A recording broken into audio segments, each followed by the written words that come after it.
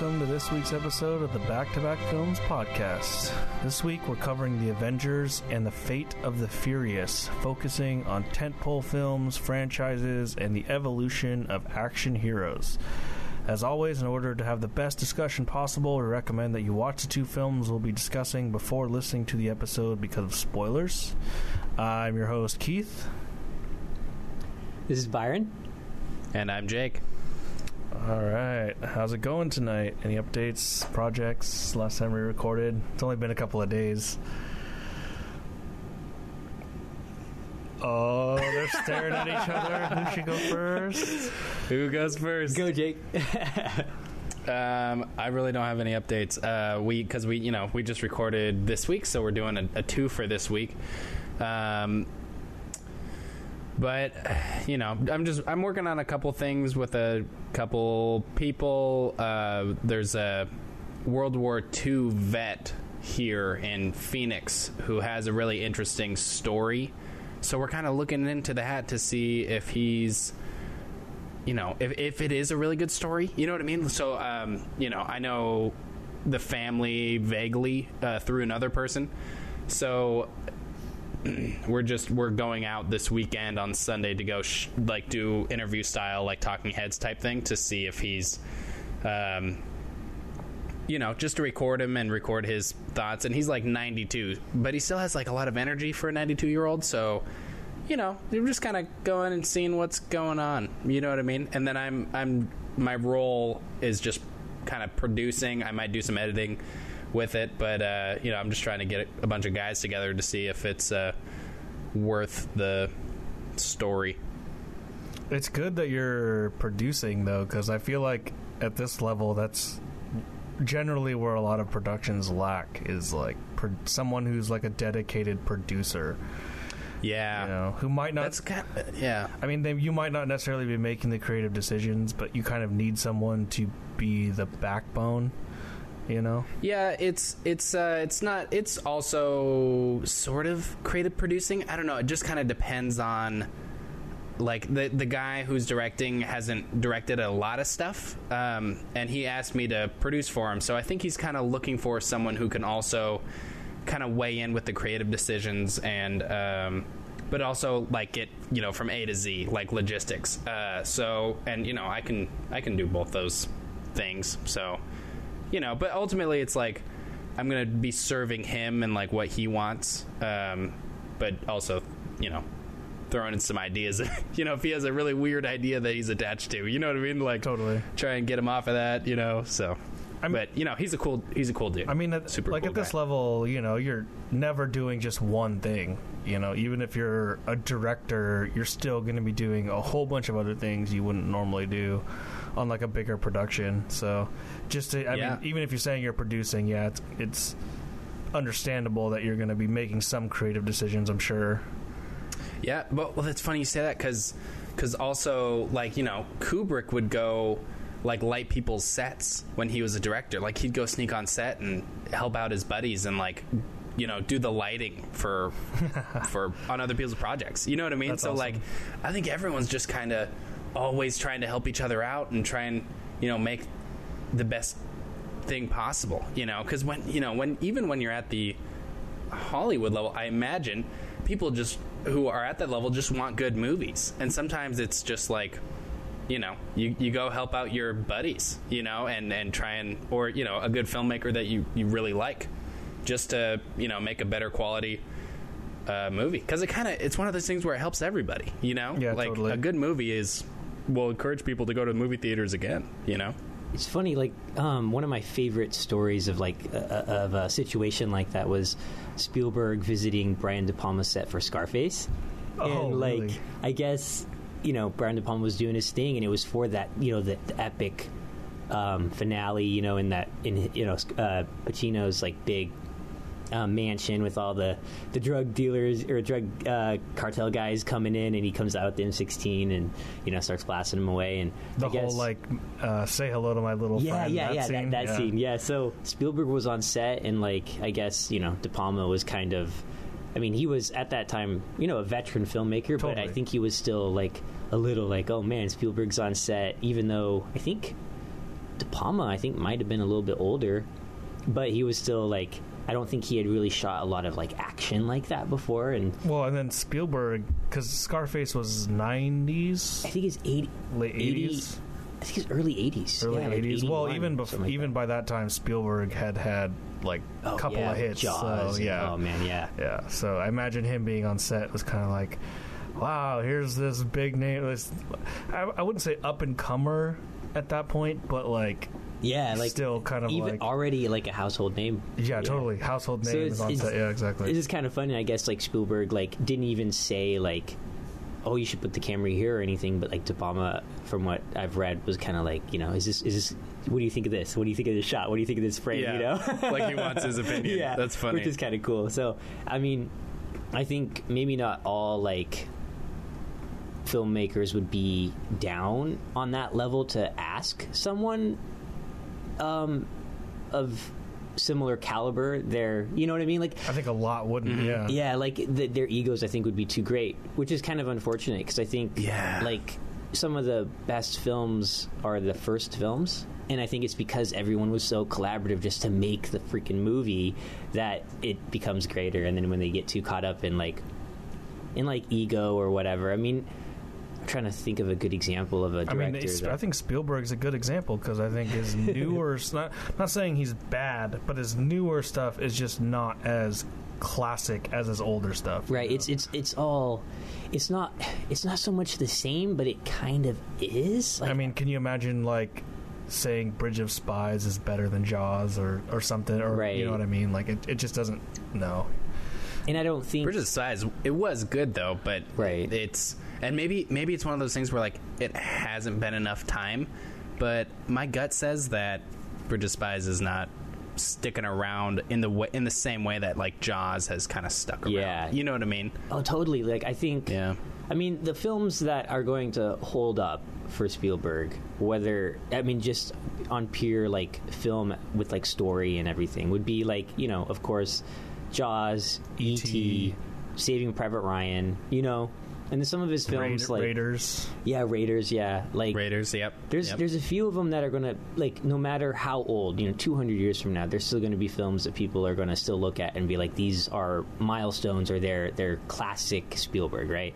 But then there's other films that, for me, are even better than some of those that aren't going to be remembered, like Munich. I think Munich is one of Spielberg's best movies, and no underrated. one talks about that movie. Mm-hmm. You know, it's like, what the hell? But then there's films like, you know, War Horse, and like no one's going to be talking about War Horse, you know, 10 years from now.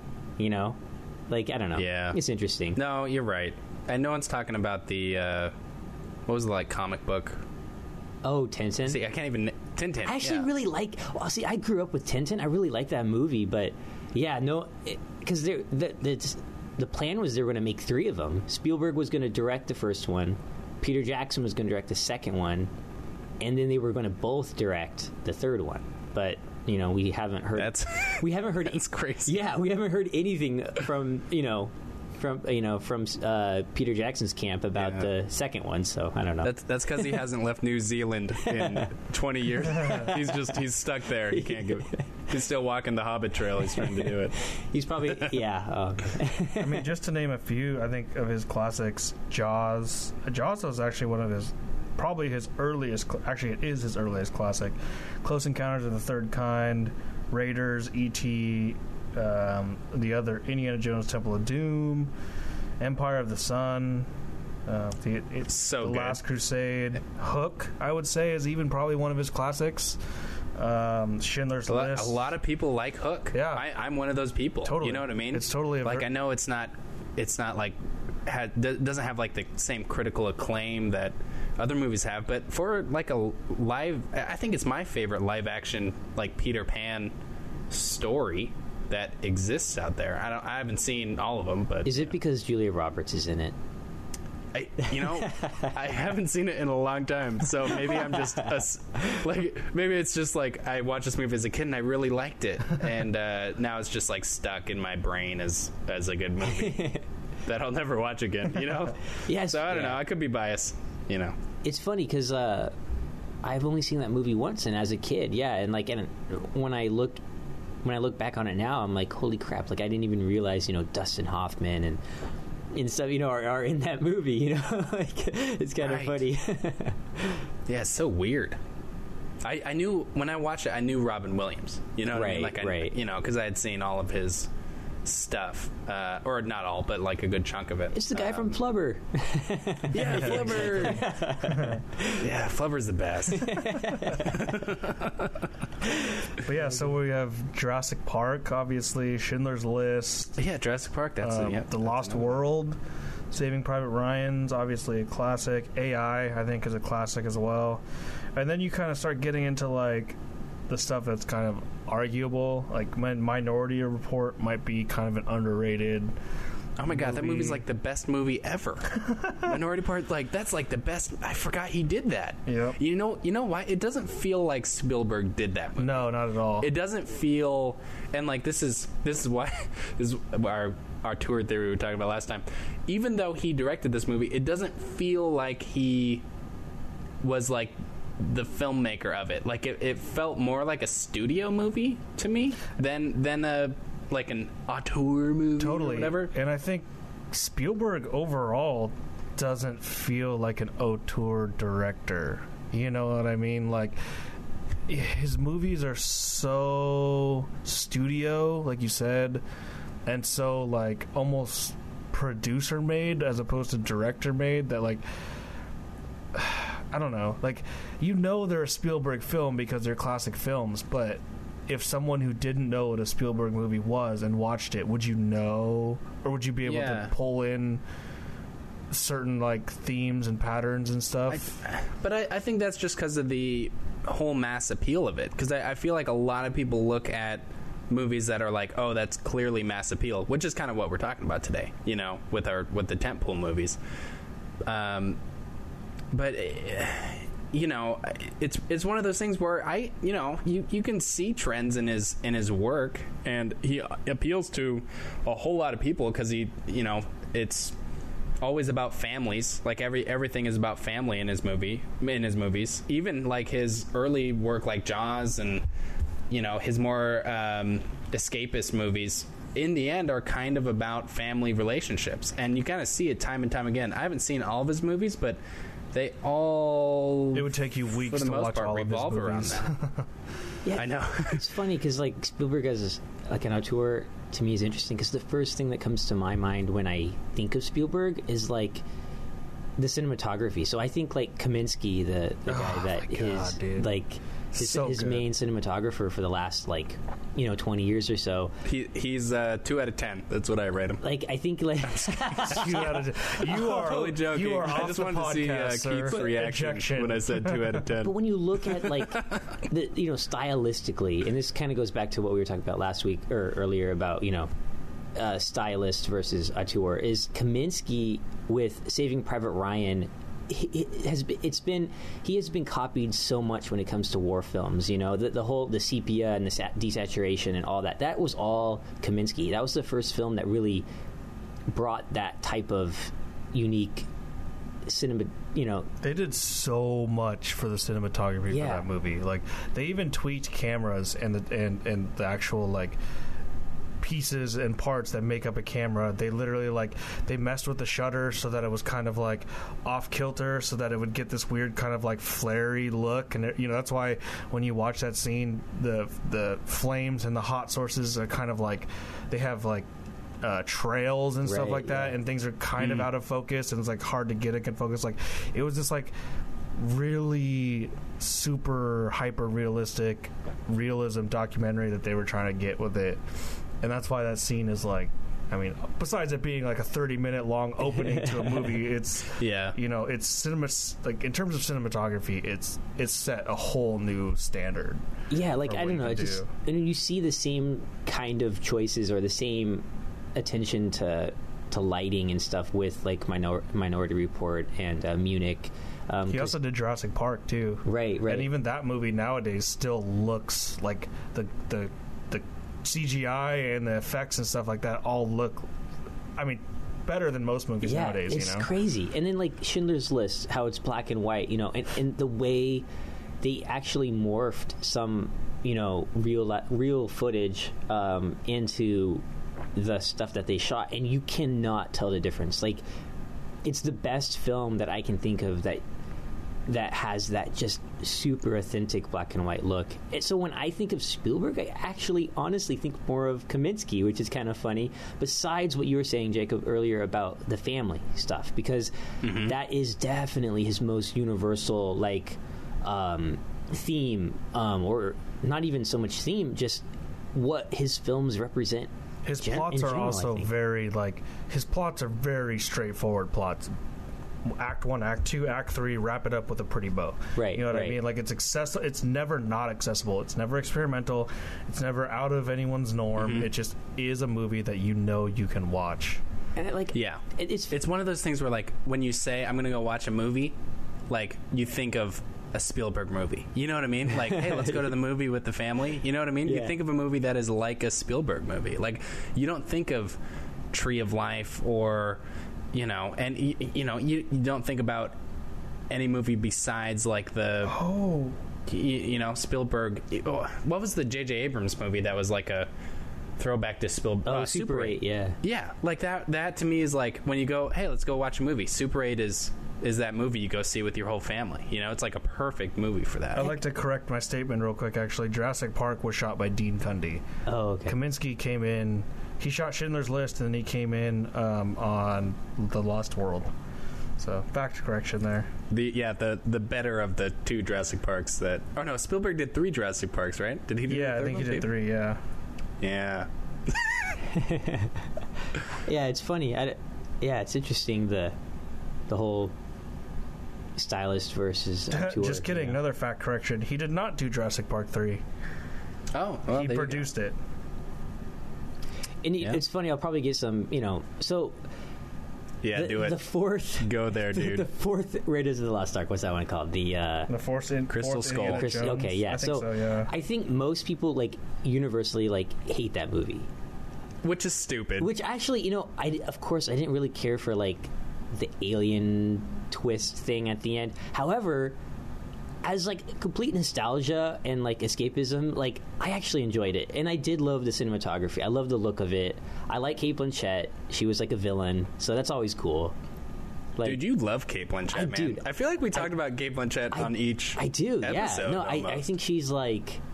I don't think she's overrated or underrated, but I think people, do seem to kind of forget about her as a name. Like, I think she's one of those actresses that's, I think she's won at least... I know she's won 1 Academy Award. She might have won 2. I think she's been nominated a ton. Yeah, but she's not like... I mean, to me, I think she's, like, just as talented as, like, Streep, but she isn't, like, a household name like Streep, Yeah. So I don't know. It's like... I think it's one of the... She's in movies where people put on a movie and, like, oh, I've seen her before. She's in that one movie. She was really good in it. But they don't really necessarily, like... follow her films, Right. Yeah, it's not like a religious thing with, like, like people watch Brad Pitt movies and George Clooney, you know what I mean? Right. Like, people, like, love George Clooney or Sandra Bullock. Yeah. You know what I mean? Like, people just love that. But Cate Blanchett, not really. Yeah. She doesn't have that following. And I think it's because she's so diverse. She does, like, everything, And, like, her performance as Bob Dylan, oh, man. Crazy. What was that in? In, Todd Haynes' I'm Not There, I think is the name of it. And, like, Christian Bale, Richard Gere, Cate Blanchett, Ben Whishaw, they all play versions of Bob Dylan. I've heard of this movie, yeah. Oh, weird. I gotta watch that. It's interesting. My favorite parts are the Cate Blanchett bits, because as a kid growing up, I was obsessed with Bob Dylan. I would watch, like, all of his interviews and stuff, and she has every, like, mannerism of his down. It's just incredible. Performance wise, it's nuts. Yeah. Nice. Dude, that's cool. Yeah. You brought up an interesting point of, like, Cate Blanchett doesn't have a following type of thing. You know what I mean? And I'm curious, like, and it's because she always plays different kind of roles, and it's hard to find her as being someone who's like a someone who could just fit into any role. So it's, like, really cool, like Meryl Streep. You know what I mean? Right. But then you have her where she's like kind of a mix, like she kind of brings her own thing to it, but it's not like so similar, like when The Rock does a role. Right. It's like it's like The Rock is like his own character. You know what I mean? And it makes me curious, like directors who direct movies that are like more like The Rock in that they are kind of the same over and over again. I wonder if we call them auteurs because we can like grab onto like the thing that is making these movies the same, but other people like I can't come up with any names. You know what the thing is auteurs are just all the good directors. People just call them auteurs. You know what I mean? Like all the ones that like have made a name for themselves, and that's really the only difference to me. It's actually one of the questions I had for last week, and we never got around to was, if you're a master filmmaker, are you automatically considered an auteur? I would say yes, and that's just because the word auteur has been used so many times. And it used to mean something, but I don't think it means anything anymore. I just think it's like a prestige label for really good filmmakers who have made a name for themselves. Yeah, I would say that, and I think we kind of landed on last time, kind of talking about how like it's probably a bad label, or like we need a different term for it, I think, to better describe what's really going on. I don't know. I think that's where we landed. Yeah. Yeah, it's we could talk about this forever. This is why should we do part two? This is why we're gonna do our auteur series. Talking about specific directors. So we'll always have a chance to kind of bring up whether or not someone is an auteur. Like, we're calling it the auteur series, and that might even not be the right name for it. Seems like filmmaker, like master series. You know what I mean? Like master class. Maybe master series is good, but not. Because these are the best of the best. But at the same time, that doesn't necessarily cover it either, because, like, for example, on our list is Harmony Korine. Now, we might think that like he's a master in what he does, but it's pretty. I would say it's arguable. A lot of people don't. I think what he makes is schlock. So, it's if you were to put him next to like Spielberg or Coppola, he's better. Okay, which would be hilarious. If you showed two movies from one from Spielberg and one from Harmony Quinn, and just like showed it to a random audience and just like figure out which, like have the audience say, which do you prefer? You know what I mean? If you put Trash Humpers up against like any Spielberg epic, like against Raiders, for example, of course they're going to go with that, right? So pick every time. Pick Tarantino, Coppola, Scorsese. Like, those are people you'd probably consider masters, but like, I would also consider Refn, Korine. Herzog, I think, is pretty household by now, where he can be considered a master, I think. Maybe it's just filmmaker series. Maybe we tone it back like to something super vague, so we can do whatever we want. Like, so that way we can do like Kaufman, you know what I mean, and new people who haven't quite like made but so we could do like a Shane Carruth one at the same time, 'cause he's only made 2 movies. But at the same time, I mean, in the last episode you even said that Shane Carruth is probably the one person you would consider an auteur. So like, it's not like it's necessarily the wrong label, because it kind of alludes to what we are trying to talk about with the series. Like, we're going to talk about one person's filmography for a series of episodes, and if we talk about like our first series is going to be Tarantino, so if we talk about Tarantino,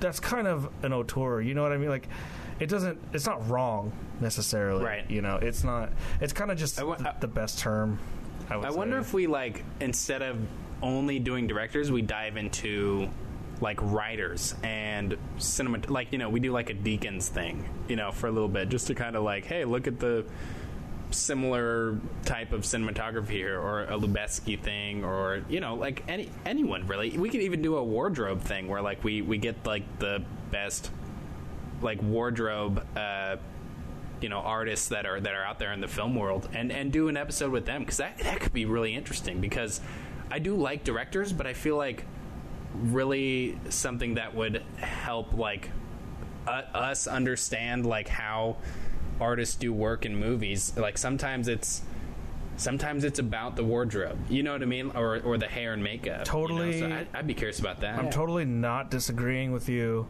because like I'll talk about this a little bit later, more specifically, but I finished watching Thin Red Line, and Jack Fisk was the production designer. So like this is however many 3 or 4 times that he's come up now, so like it would be important, I think, to focus on that. But if you were to focus on Deakins or someone, you're gonna eventually hit the Coen brothers, or like you're gonna eventually hit, or Kaminsky, you're gonna hit Spielberg. So like in focusing on the director, you're going to hit those people anyway, you know what I mean? So like, right. I don't know. I think what the thing is, though, is the fact that, like, it just feels like we're talking about the auteur nature of the directors, and there's people that we're crediting for certain work, yet it's still like the director's vision, like I don't know. But then you look at it like we talked about this last time. Well, then you look at it like Malick. John Toll shot Thin Red Line, but then Lubezki shot the rest of Malick stuff. So like, it's still Malick. The continuing thread is Malick, not the cinematographer necessarily. And I'm not saying the cinematographer is not important, but there's a reason why the director exists above the line instead of below the line, right? Right. And maybe in that sense, the writer would actually be important to talk about. Master director. I just hate the word auteur. Like, I just hate it. Like, that's what this is coming down to. Like, I just think it's douchey. I mean, we could call it the director series. I guess the director series. The master director series. I wouldn't even say master. I would just say the director series. But I don't know. I mean, it's for now. It's titled Auteur, so maybe in the next hour and a half, when we keep talking, we'll come up with a better name. Because we're never going to get to our... There's so many adjectives that we can use. I know. Auteur just seemed to fit when we were initially coming up with the idea. Maybe a listener will give us a better idea. The generals of cinema. How do we not use auteur? Send it into... But see, the other reason why we picked Auteur too was because when we set it up, we did the Auteur theory episode, which was supposed to lead into it, but we wanted to kind of like talk about Fate of the Furious as well, so we kind of split it up. But it was initially supposed to be Auteur theory and then Auteur series. You know what I mean? Like, it was supposed to be a description of what it is or what it isn't, and then we could talk about the directors. So it was supposed to connect, right, initially. So I don't know. I want to go back to the Harmony Korine versus Spielberg movie. I just hilarious. I just want to say, whoever is out there listening, if you picked a Harmony Korine movie before a Spielberg movie, you are my people. Like, if you choose Trash Humpers over, E.T., then I have your back. The problem is like comparing the two. Byron will bring the ice cream. Yes. He'll bring it. It may be a back rub depending on the sex. or a different kind of rub. Yeah, no, not really. Better be good ice cream, that's for sure. Not really. Maybe like a picture of ice cream, like just like this. Yeah. Yeah, it's like a tease, like you're teasing ice cream, like, hey, this could be yours. Yeah. Do you like E.T. or Trash Humpers? Realistically, to anyone who's out there listening, you should be watching both movies. Like, for sure. Like, yeah, exactly. There's no reason, like, comparing and contrasting is going to happen, but if you want to get serious into it or have any sort of but if you want to talk about movies, like, you should be watching both to get that variety. Werner Herzog speaks very highly of Harmony Korine, so that should tell you a whole lot about his movies. I mean, like, for me, I couldn't compare a Harmony Korine film to a Spielberg film at all. Like, I couldn't do that at all. Maybe we should do an episode on them, because it's fascinating. It's like the ultimate contrast. Oh, I know. I mean, I am such a fan of Harmony Korine's movies that I had to just kind of make a little joke of that. But yeah, no, in all honesty, like, I couldn't even compare the two. They're so different. Like, if you were to say, like, if you were to take either a Spielberg film or a Harmony Korine film to an alien race and be like, what represents cinema to you? I would pick Harmony Korine. But is one better than the other? I couldn't say. I mean, if you're a budding filmmaker or a person who wants to be a filmmaker, you should be pulling from both of them, because that just the spectrum of how to direct a movie or make a movie is so big that basically they exist on the opposite side of the same spectrum, So, like, you should be pulling how to make a movie from Spielberg, because the guy's made billion-dollar movie, like, it is billions of dollars over his career in terms of movies, and he knows how to make a certain type of movie, where Korine knows how to make a movie, but it's just a different type of movie.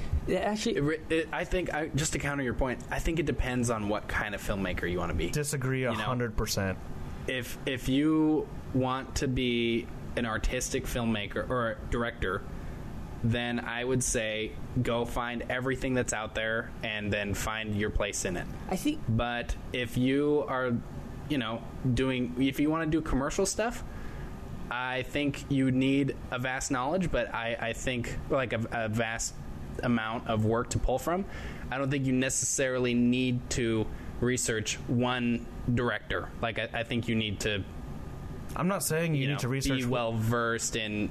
No, I'm not saying you need to... But maybe... I don't think you'd, like, need to watch... All I'm saying is that if you're trying to be a commercial director, it will not hurt you to look at films that are the opposite of commercial. Is basically what I'm saying. I'm not saying you need to look at Korine's films I agree with that. Specifically, because he's not... Harmony Korine is not an accessible filmmaker to get into by any stretch. But the way his methodology versus Spielberg's methodology is important to understand both, because even if you're in... Like, if you find yourself where Spielberg is at, making hundreds of millions of dollar movies or whatever, and you're in that tight spot, maybe that one time you learned about how Harmony Korine fucking threw James Franco and all those Disney stars into, like, a real situation where they almost got killed, maybe that's what you want to do for your movie at that time. You know what I mean? Like, whatever. Like, directors... a lot of creativity comes out of the fact that they get stumped on what they're trying to do, so then they have to appeal to their knowledge, I think... Yeah, I agree with that. I do agree. Like, I think this brings up a really interesting topic that I've been kind of stewing around a little bit, too, is I think what's super important, I think, when it comes to just, like, talking about films and even film, like, your personal taste and opinion and stuff, is that it's kind of a complicated subject, but I think... For me, I think you have to be, like, just, like, honest with yourself and the type of movies you like and you want to make. At the same time, get uncomfortable, dive into something new.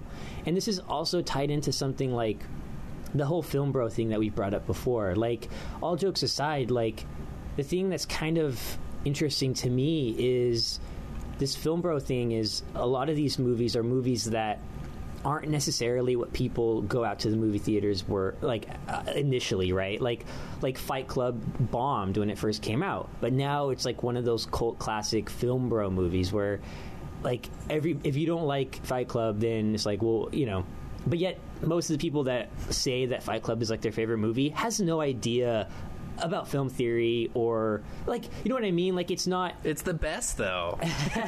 But, like, it's interesting. So it's like, so here you have people that maybe aren't even into film as an art form, but they appreciate Fight Club as a movie to some degree, yet some people are saying it just because they are saying it because they want to be cool, or they want to seem like they're cultured in film theory.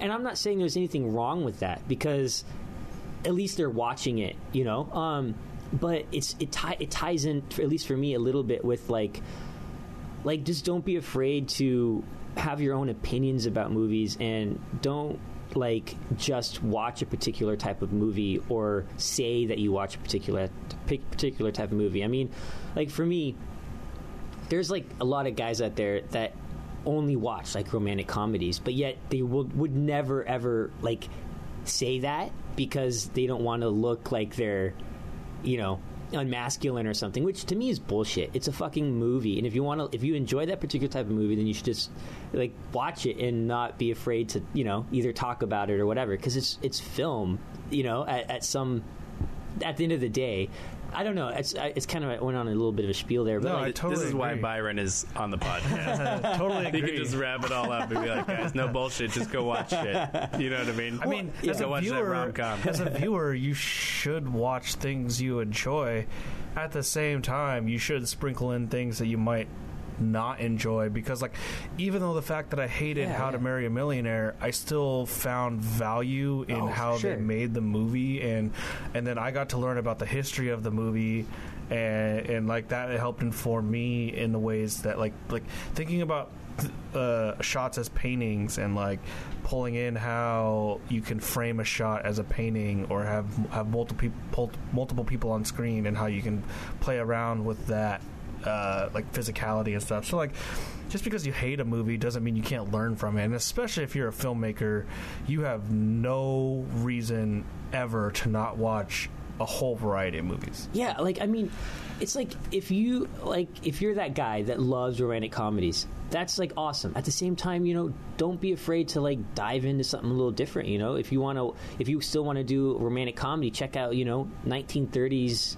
You know, I think like It Just Happened One Night. It's a 1930s black and white. One night. I think I watched that before. Actually, comedy. You know, has Clark Gable and. Is that the one where she shows her leg and it's like really racy? I think so. Yeah. I mean, it's a fantastic film. It's the same genre as, you know, the romantic comedies that are made today, but yet it's different. So like, don't be afraid to, you know, get a different look on things, or just dive into something different. And like, if you really want to do something super extreme and you only listen or watch like Spielberg type movies, then, you know, give Harmony Korine or someone like that, a different type of filmmaker, a go, just for kicks. Just go to the weird art house cinema near your house. Yeah, like just go try it. You know, just go test. If you haven't, just go find something. It's worth a try, you know? At least once. An interesting idea that was brought up in a different podcast that I listened to.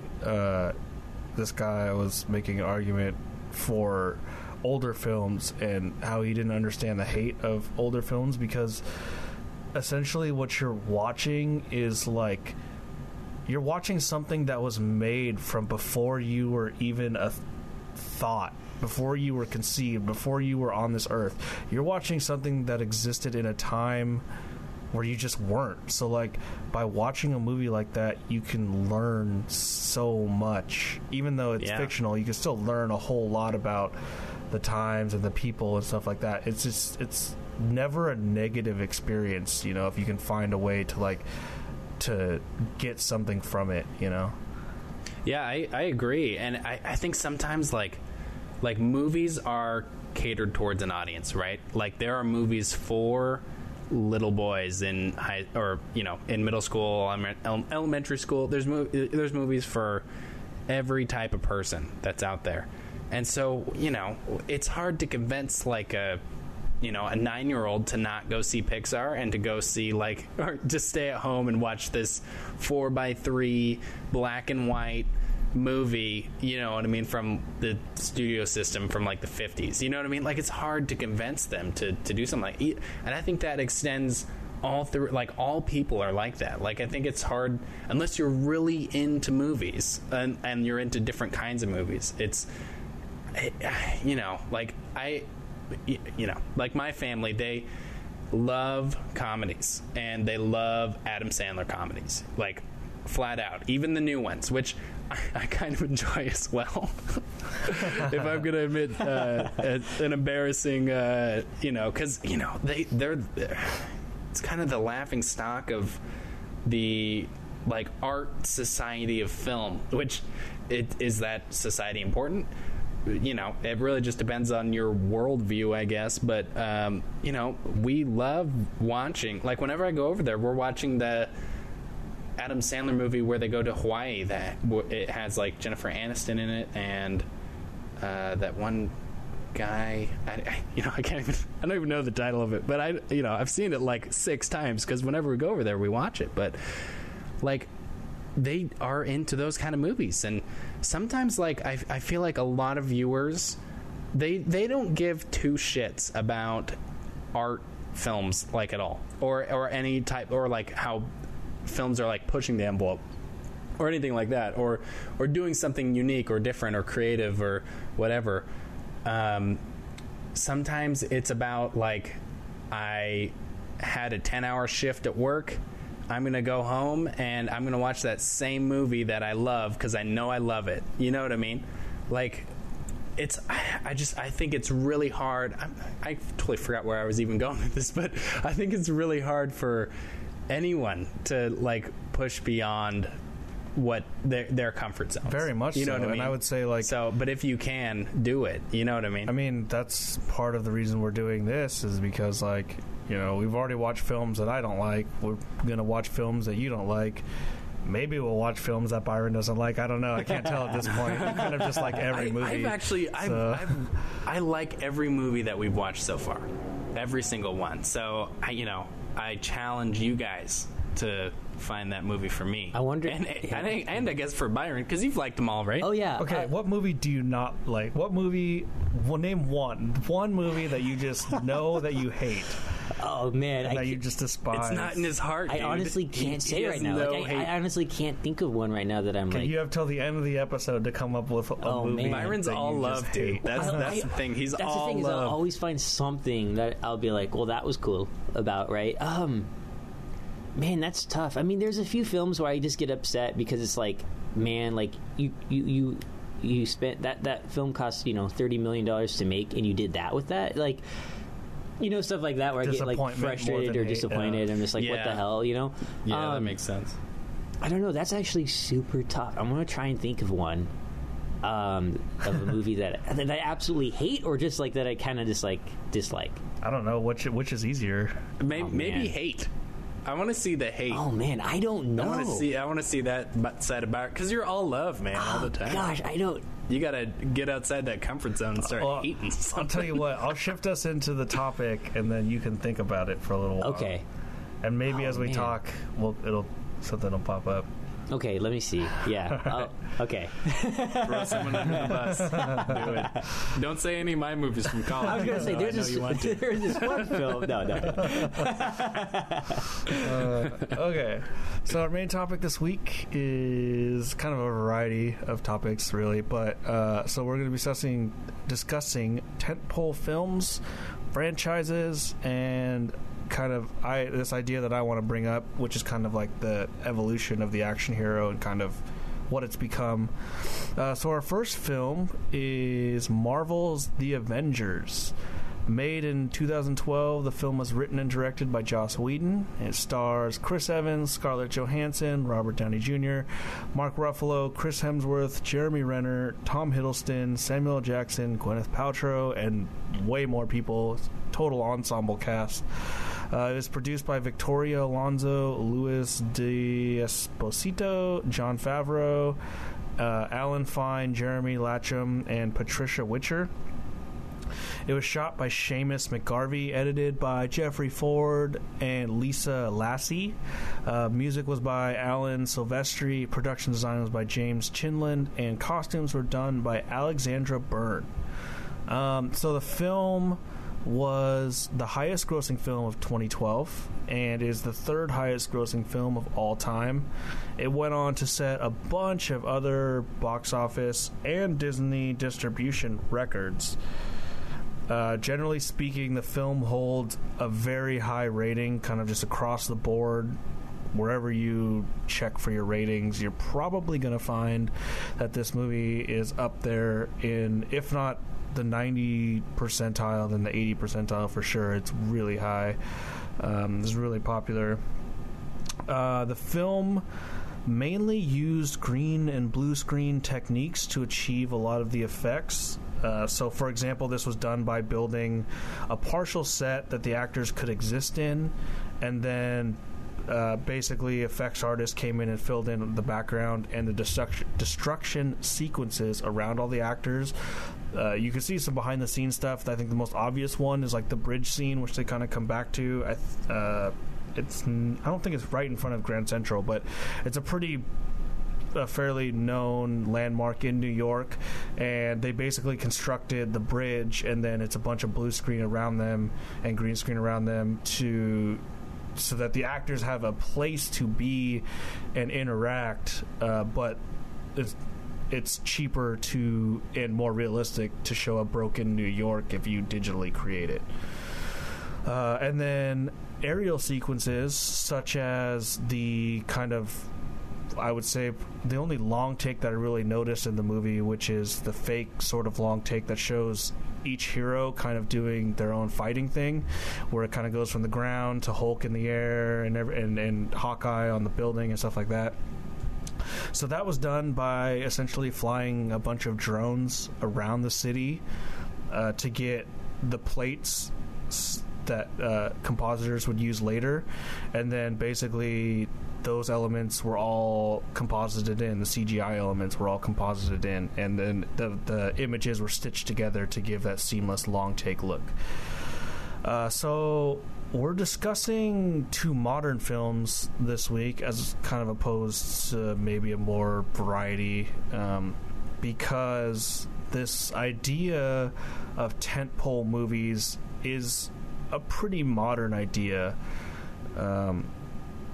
I mean, franchises have existed before this time, obviously. I mean, I'm going to be talking about kind of the history of the action genre a little bit, and, you know, James Bond, that whole franchise was kind of started, you know, in the 50s and 60s, so the idea of franchises has definitely been around, but this more modern idea where you're making a movie for a franchise, and that this movie will be something that's kind of like the spring or the start to the rest of the series. You know, I think we're talking about Avengers specifically because, like, Marvel's cinematic universe is basically the blueprint for tentpole movies nowadays.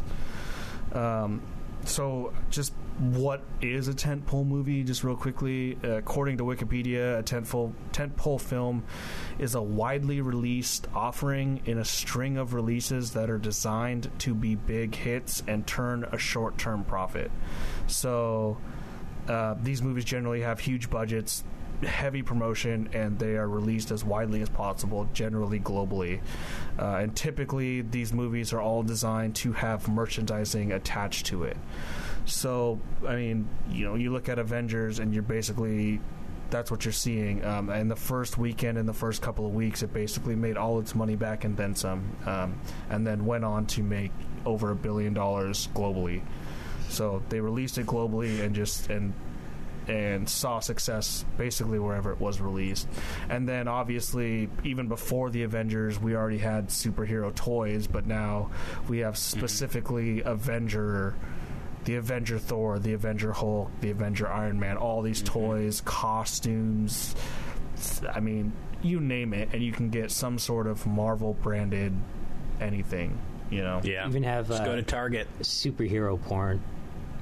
Yeah, the offshoot. Yeah, if you're one of, you know, Byron's special trash humpers, if you're one of Byron's members, people, Byron, the BPs. Byron can hook you up with some special Marvel stuff porn, that he found on Reddit. Yeah, Smurf porn porn tries to ride the wave. So if Marvel's making the money, they're gonna. It does ride the wave. Yeah, they're gonna make it. So rides the wave real good. But yeah, so that's. God damn it. I'm gonna have to put an explicit tag on this podcast pretty soon. You're gonna have to do that for all of them, man. Jesus.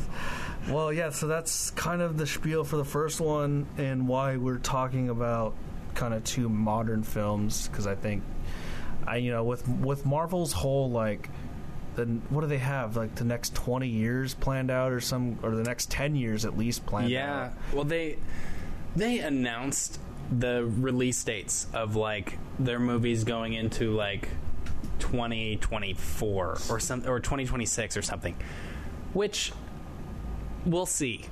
You know what I mean? We'll see which ones they actually do. I mean, they announced the Avengers after the success of Iron Man, and everyone was like, "Really? Like you're gonna?"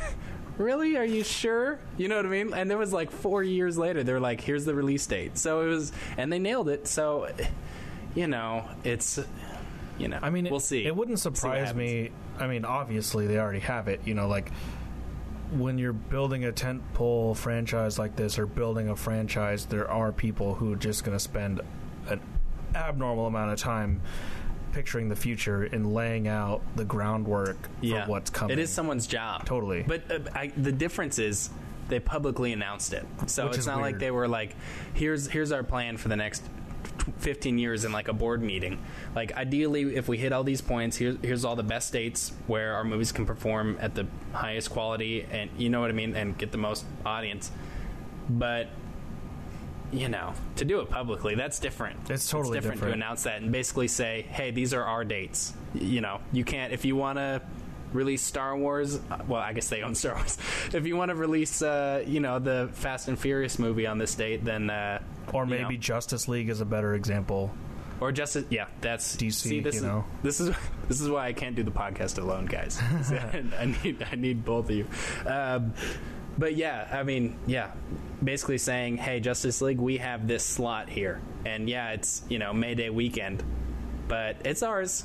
It's ours now. Good luck. Basically. And, you know, whether or not they actually do it or not, it's kind of like putting a, you know, it's, people are noticing and saying, okay, here's this powerhouse that is just kind of taken over and deciding, like, what dates we can release, you know, our Warner Brothers, you know, DC Universe stuff. So well, they're the big kid on the playground right now. I mean, even I would say even, you know, Tarantino got pushed out a little bit trying to come up against a Star Wars release, you know, like Hateful Eight was kind of a little bit lower, and you know, he was definitely thinking himself, I'm sure, that I'm Tarantino, like there's no, I can compete, you know what I mean, and you can't. Basically, like you just can't. You really can't. And like, it's not. I mean, the Hateful Eight was successful, but it was successful later because you just. They actually pushed his film out of a theater. I know. Like I was just gonna say that because like he was gonna have his premiere at that big theater. You know, because the film was shot at Chinese. Was it at Chinese? I don't think it was the Chinese. It was like this really big. It was like the big IMAX theater there in LA, I believe. It was a big deal. Like it was like this huge, because you know it's shot in 70 millimeter, or you know it was going to be shown in, you know, the big wide.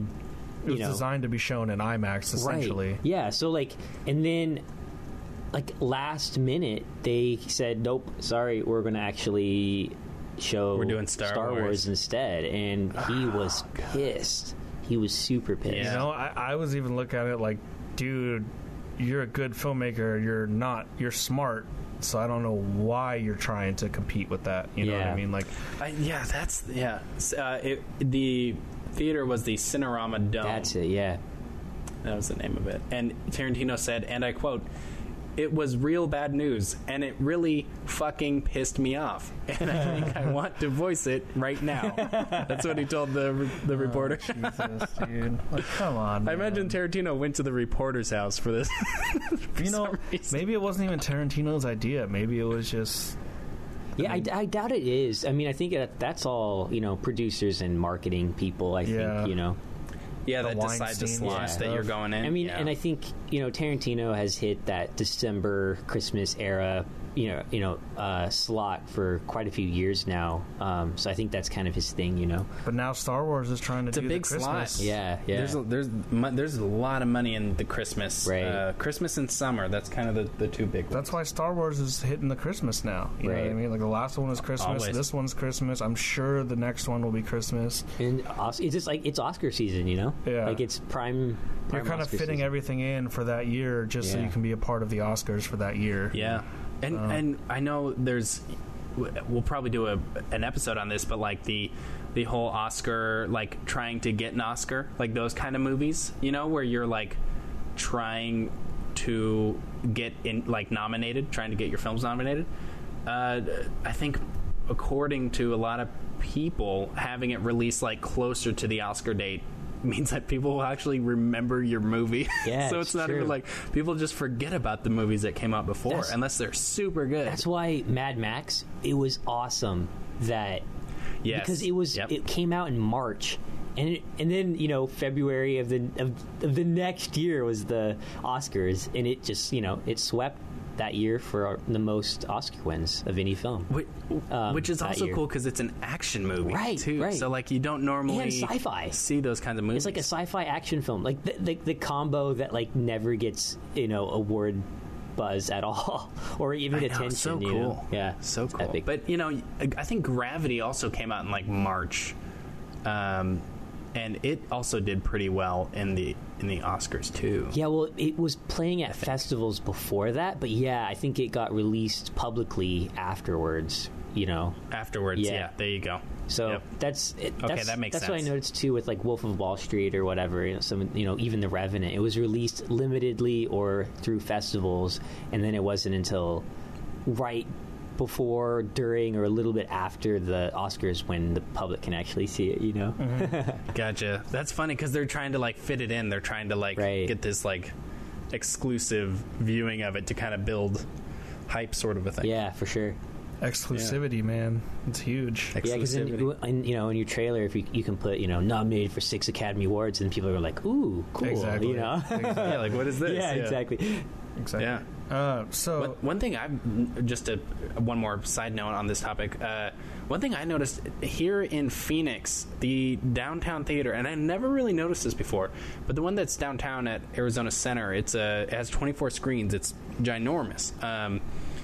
It plays a lot of the Oscar nominated, like the Oscar winning movies after they come out. So like there's like a 2-week period where it'll like it played like Spotlight, you know what I mean, for a while afterwards, and a couple of the other ones, and I just thought that was kind of interesting because it makes sense that they like come back to the theater, but I never really thought about it, and I actually went and watched a couple of them because of that. Yeah, I've noticed that the last few years too. So like even this last year, Moonlight came to our local like kind of art house theater, the Pickford Theater, for a little bit, kind of when it was first getting the buzz, right? But then after, or right before, and then after it won the Oscar, it came back to the big Barclay Regal Cinemas, theater. They had a $35 ticket package to watch all of the Oscar-nominated movies. Yeah, I saw that. That's weird. Too. And I don't really remember ever seeing that before. So I think that's again also deals probably with the studios, where totally. So it's just more money, That's all it is. Yeah, all comes down to money. And I wonder if like obviously we're seeing this now, and we're probably going to see more of it later, but I wonder if it's because of how popular the Oscars have gotten. You know what I mean? Like they're actually waning in popularity, aren't they?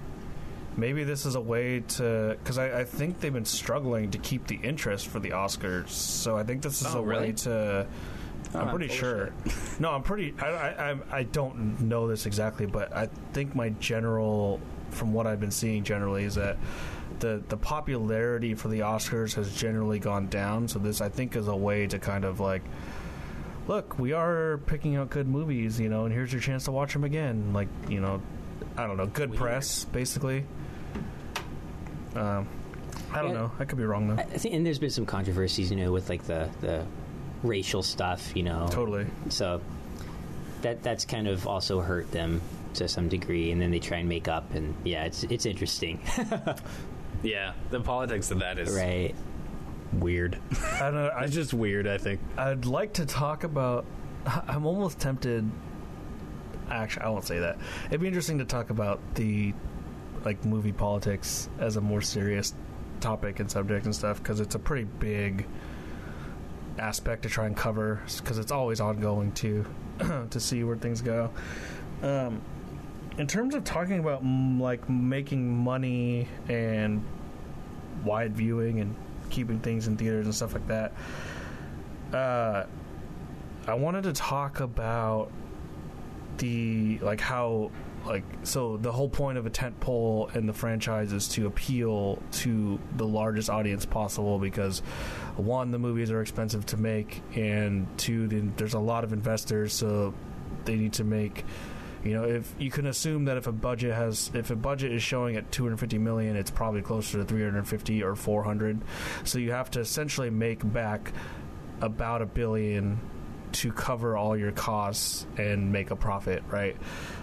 So I wanted to actually discuss the importance of the PG-13 rating and lower to these movies, because we brought this up before, where in the first episodes they're basically kind of jabbing at how PG-13 sucks and R is kind of the way to go, but it's hard to have an R-rated tentpole movie because you're going to be cutting out a whole slew of people. So yeah, I just wanted to bring up the fact, because both our movies today are PG-13, and every Marvel movie besides Deadpool and Logan have been PG-13, and every Fast and Furious movie has been PG-13. Isn't Deadpool's owned by Sony though, right? It's not Disney? Well, it was Marvel was shown at the beginning of it, I'm pretty sure. Yeah, it's I want to say Deadpool is either Sony or 20th Century or Fox. Yeah, I think it's Sony, because Sony. Or wait. Oh yeah, it might be Fox. Because I want to say Logan is. No, you're Fox. Right. It is Fox, because Sony has Spider-Man. Logan is Fox. I have it backwards. Because Fox owns the rights to X-Men. Yeah, Deadpool's part of Fox? No, Deadpool is Marvel, because the issue they were having was that they couldn't. It was too expensive to get the other. That's why they showed Colossus and Negasonic Teenage Wasteland, because it was expensive to get the rest of the characters, and that's why they made a meta joke about it too.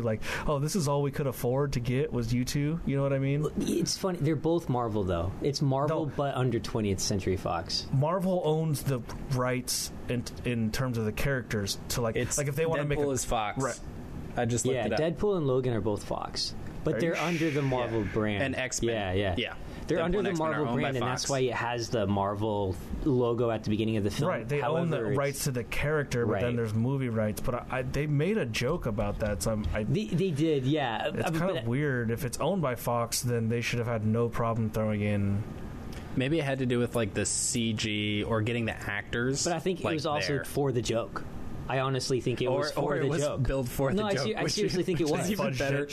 I think it seriously was, and also they just wanted it to make a lower budget film, because they were having it because it was R-rated. They were taking a risk with it. So I think that's primarily what it was for. I don't think they were oh well, we really can't get this character because we don't have the rights or whatever, right, to the characters. I really think it was mainly because that's what the script said, the joke. That's possible. But I think I could be wrong. I think you're right about that. But I think that's my gut says you're right. Because Deadpool's whole the meta thing, and this is humor, and the whole thing with Hugh Jackman, the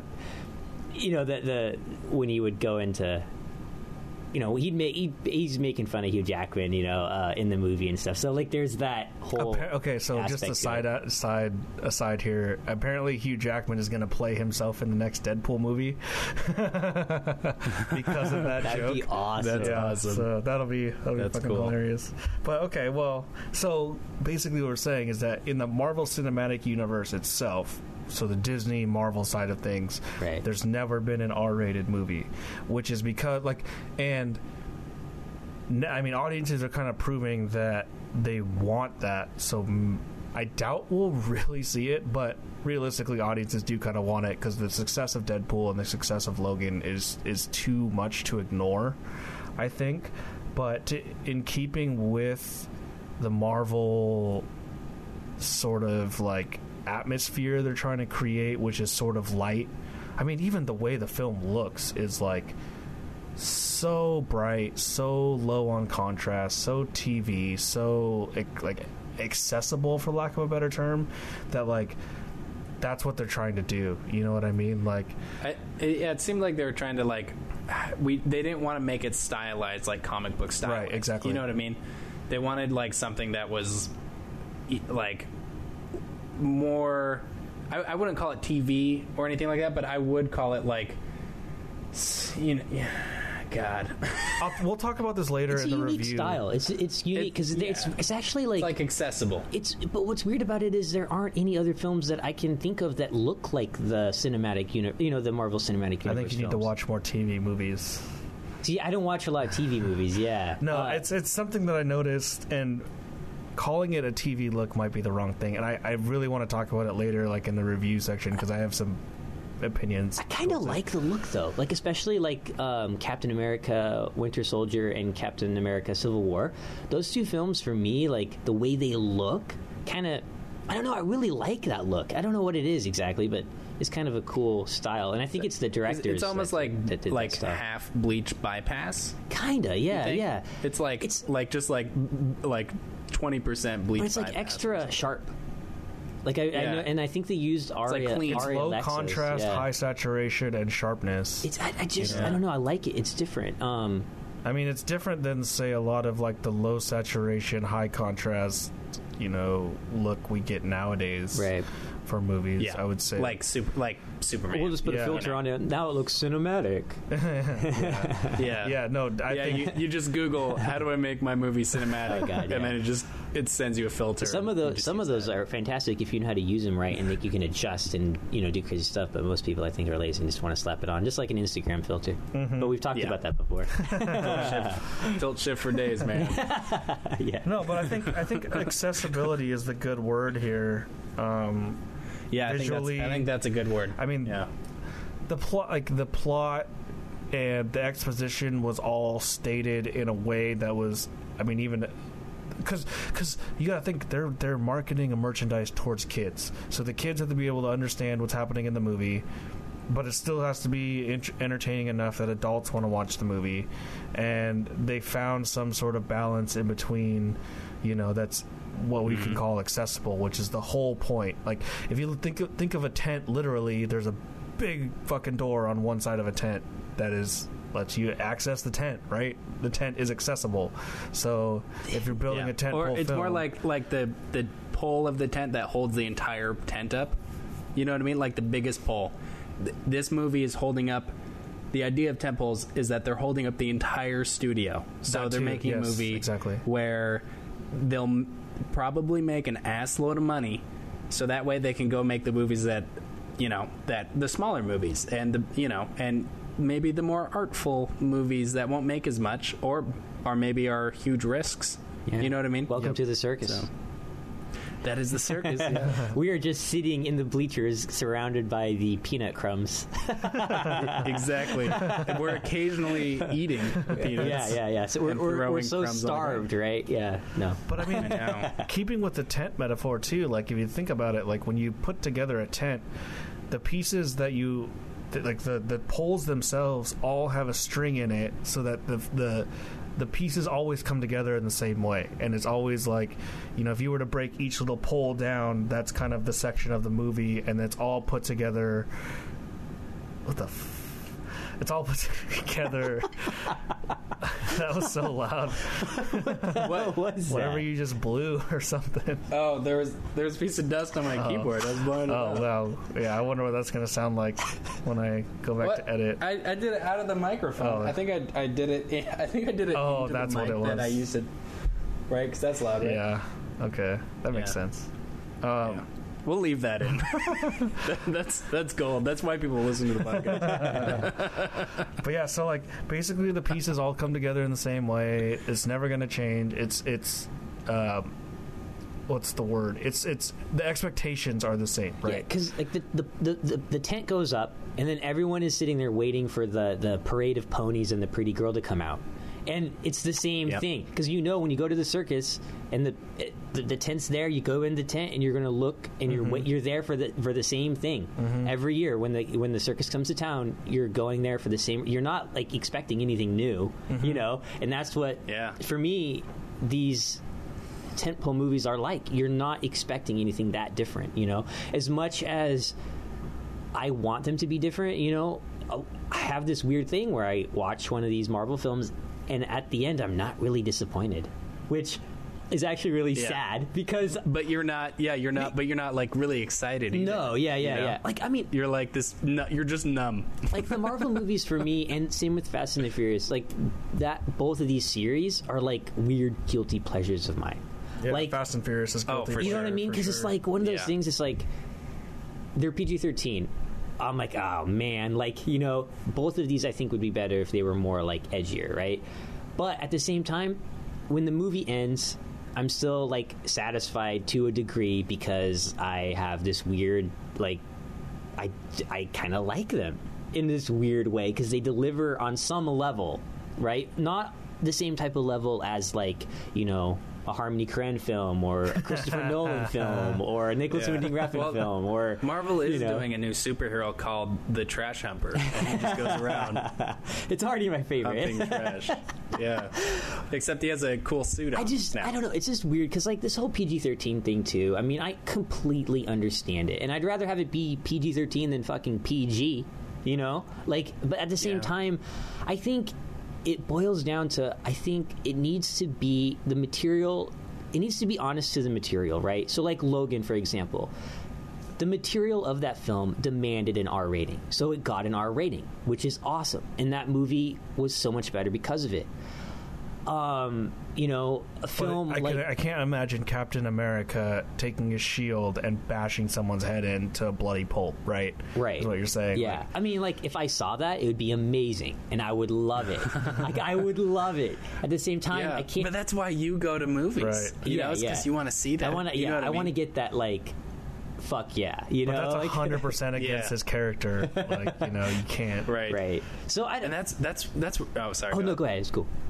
Oh, I was gonna say that's where, like, you're saying like, I just want to see like this crazy like bloody thing, or I want to see like a pretty girl come out.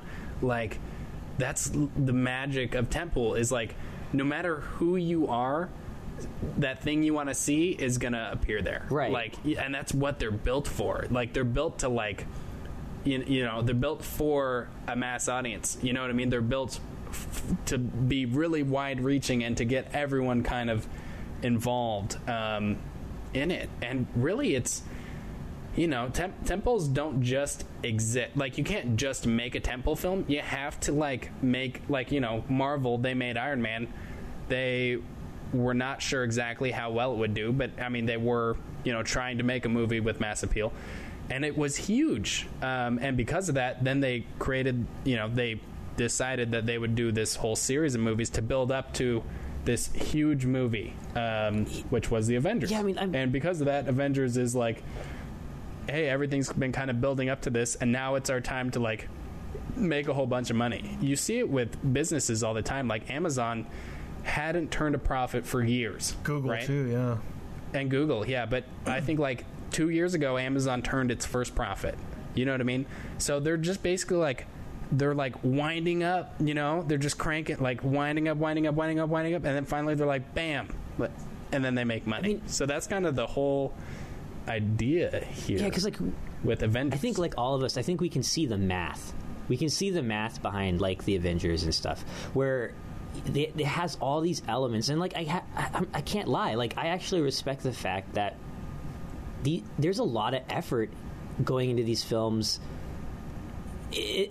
Regarding how they're being presented, how the marketing behind it is impressive. Like, the executives have been thinking about this. Yeah, like, it's not only just the marketing as in like trailers and how the trailers are cut, but just how the movie is, the casting. It's like, okay, so you got Scarlett Johansson in there, so you have like kind of the the sexy heroine, right? You also have like the a slew of like good looking buff dudes, right? African American and white. I mean, there's a lot of like the Gen X people who love Robert Downey Jr. You know what I mean? Right, so like right. casting him and having that, you're like getting the Gen Xers. You know what I mean? So No, yeah, and then you yeah. have Chris Evans and Thor and Hulk. You know, Hulk appeals to little kids. Yeah. You know, so you get it all. That's funny that you say that because Hulk is probably my favorite character in that movie. 'Cause, and then now you have like Goes to show, Keith. Goes to show. No, but it's I think, Jacob, to help your example, I think DC again is a good example because look at how they're struggling to get the tent poles up right now. Like they're trying to basically shotgun a tent pole franchise because they're trying to catch up to Marvel, and they're 6 movies behind, basically. You know what I mean? They have Batman versus Man of Steel and Batman versus Superman, and then now Wonder Woman, and then eventually and Aquaman. Suicide Squad. They have Suicide Squad too. They have Suicide Squad, which should fit in there too a little bit, right? Justice League is coming out pretty quick here. But we've had 3 Iron Mans, we've had 3 Thors, we've had at least 2 Hulk movies. I think just one Thor. 2. In the At least 2, right? what was the second Thor? The dark, sorry, the dark Dark you're right. World, yeah. and then now You're right. Then Ragnarok. yep. So you said Thor. I was thinking Hulk for some we reason. have I was what? like At least one Hulk movie with Mark Ruffalo, right? one Hulk movie. No, with it was with Ed Norton. Yeah. But And isn't, then that's not Eric it's still considered cinematic universe, right? That one. Yeah, it is But- because it came after Right. Iron Man. There was one. Yeah. But the Eric Wasn't Bana one one, Eric with Bana, right? directed by Ang Lee, but that one's not considered. That one doesn't count. doesn't count anymore. as part of it. So- They're not counting that one. Okay, but I thought we had one with Mark Ruffalo.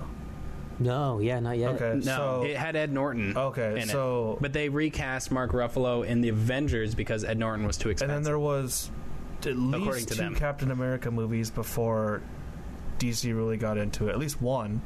So you're at least looking at 2 to 3 Iron Men, 1 to 2 Thors, at least 1 Captain America. 2.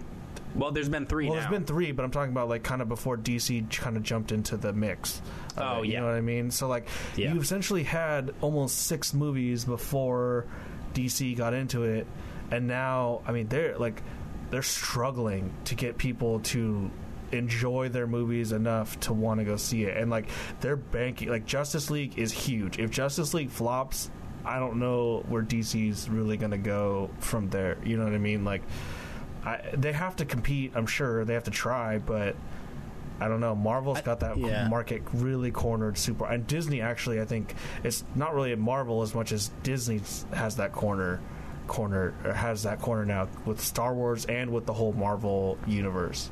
I mean, that's It's almost like a monopoly. it's almost like a monopoly. It's pretty scary, actually. And then their whole line of like Pixar and like animated stuff like that, like theme parks and shit. Like, I mean, they're just the new Pirates of the Caribbean coming out, which is also another insane. guilty pleasure. they of have mine. pirates That's too. insane. It's so But crazy. it's the last one though, so that's going to end. Is it? Yeah, I think that's what they. Is I'm pretty it? sure. Yeah, You think so? I think so. I Okay. think they're going to wrap it up with this one. We'll see. That's what they've said, but I have a feeling it Yeah. will be. I don't know. The problem is that these movies all make too much money.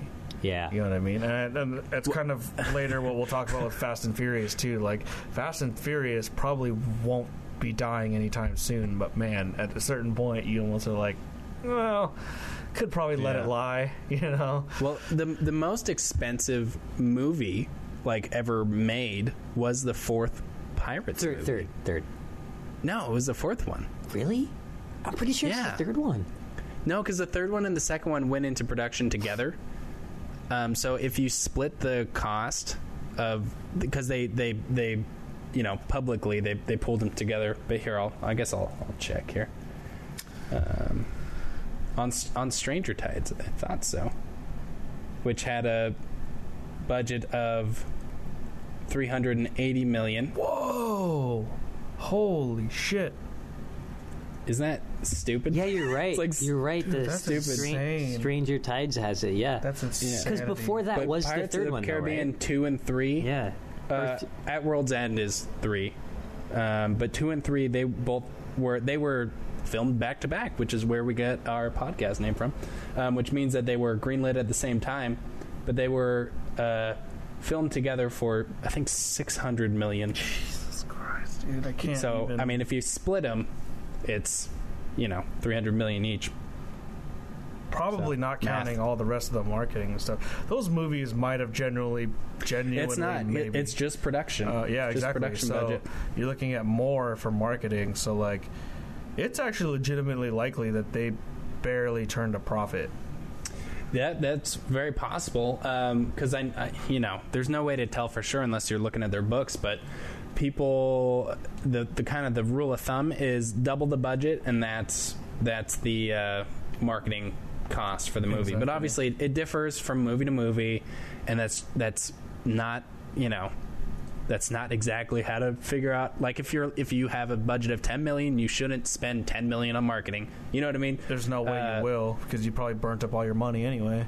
Yeah, but so it made $200 million theoretically, which is not a small amount of money. You know what I mean? Like, that's still a lot of money. Right. It didn't like multiply its budget in a stupid amount of way like Paranormal Activity, but it's still, I mean, Can't wait till we talk about those movies. It's coming up. I have yet to see any of those. It's coming up. I just watched Paranormal Activity. You didn't see recently. the first I one? haven't seen any of them. It's no. super good. That's cool. Well, you just need to watch the first one. The other ones are still good, but you have to really be into it. You know what I mean? So, just kind of other aspects of tentpole movies, though. I think the other important thing we've talked about accessibility, and I think clarity is a good word to add into that too. Like, kind of fitting into the cinematography of it, how everything is very like clear. It's obvious. You can see it. The everything is lit up so you can see the whole set, all the people, all the faces. I mean, to the point where they had to do the Iron Man mask thing, pop the mask off like every time he's talking. Like, clarity and accessibility are probably the top two adjectives you could use to describe like tentpole movies. Also because you want to connect it to the merchandise, right? So I want to know what Iron Man's face looks like or what Thor's face looks like, so that when I buy the toy I can be like, cool, that's Thor, Yeah, and one thing about the Avengers is the aspect ratio of Avengers is 1.85 to 1. Exactly. So it's a taller frame, and they were talking about how they did that because they wanted to make sure they could fit all the characters on the screen. So if you have like a super wide thing, which most epic kind of movies like this, like big Star Wars epics, like Star Wars, they're like what 2.55 or whatever, 2.35 or something like 2.35 to 1. So this is way more box-like than those movies, and they do that because the Hulk is fucking tall. And you can see that. So you can see it with the shot where they're all standing around Loki. Like, they get that shot where all the Avengers are in the same shot. You know what I mean? Yeah. And they could have done it in like anamorphic with that look or whatever, that widescreen look. But like you said, it's easier if it's kind of, you can kind of cram them all in one, and you have more of the vertical space to kind of do that. Right. And honestly, I think that helps with the mass appeal of it, because I think a lot of epics, have that 2.35 aspect ratio, but I think it's more familiar to people to have something that's closer to like what a computer screen looks like. Totally. You know what I mean? Like, that would be too boxy for a theater, but it's just like, it feels like it's just built for people. You know what I mean? Like, for normal people. It harkens back to our aspect ratio episode and how we were talking about how some people just get annoyed with the black bar. So, like, this movie can now be watched on any TV, basically, any computer screen, cell phone, and it's all going to fill the screen no matter what. So it's like what you're saying, it's accessible. So from point A to point B, when you know that they're watching it at home, it's accessible. It's never going to have something that's like glaringly annoying, like there's no black and white, there's no weird colors, it's all very straightforward in terms of its visual look, so that any kid can watch it and any adult, because like, again, like, their main adult audience are generally not going to be cinephile people, right, for those movies. So they want it to be able, like, I don't think they're going after cinephiles at all. I think cinephiles just come because it's a movie. Right. Exactly. So why would you make a movie for a cinephile? That doesn't make any sense. It's 100% a popcorn movie. Like, when you're at home and you just want to sit down, like you said, it's been a long day, let's just family time for a movie, well, let's watch this one because everyone's going to like it. Yeah. That's actually interesting, too, that you brought that up, because, so I have some friends, right, that, like, they don't make films like us, right? They're not filmmakers. However... Oh, they're normies? They're normies. They're normies. But they consider themselves like film, like cinephiles, right? They go to the Pickford and they see art house films, they see independent films, they see foreign films, right? And they, in a way, they see themselves at a higher level because they don't accept this Marvel Cinematic Universe, right? They don't go to Regal. They're like me, movie hipsters, man. Well, like, and that's a very common thing, right? But then when I'm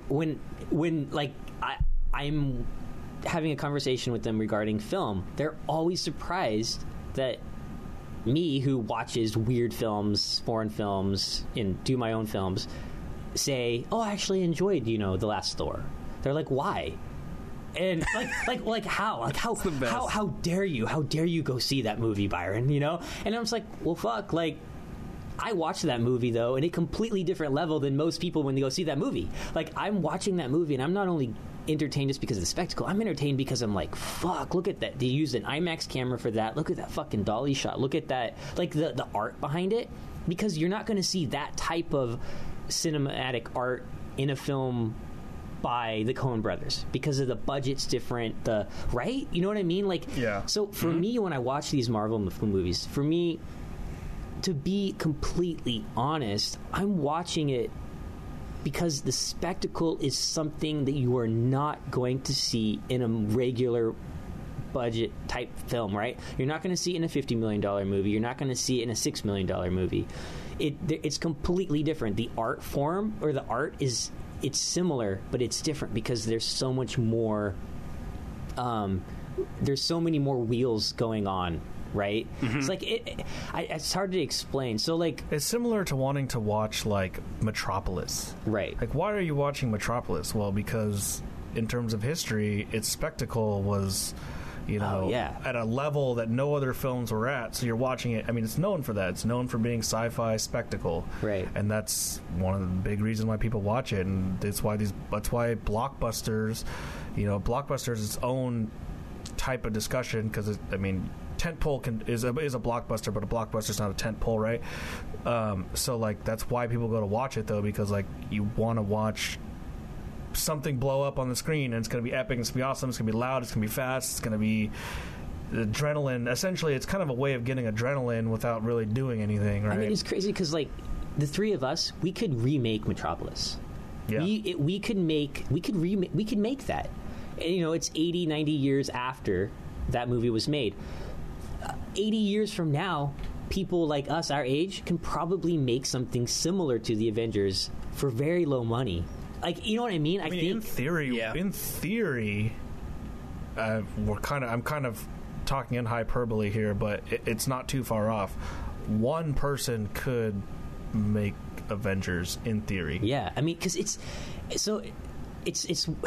hard to explain, but it's just interesting to me to see that. So the film hipsters, like they're not necessarily even thinking of these blockbuster films as bringing any sort of cinematic art to the to film. Guilty. I'm guilty. but they actually do do in the sense that, like, I mean, you have like I just, it's hard to explain, but it's interesting to me. It's like what we were talking about earlier, where something that it's easy for people to kind of see it is, if you go see Rogue One, the new Star Wars movie, you see the CG character in it, right? And he's entirely CG. He's out in the open. He's interacting with people. He's even, shaking hands with people.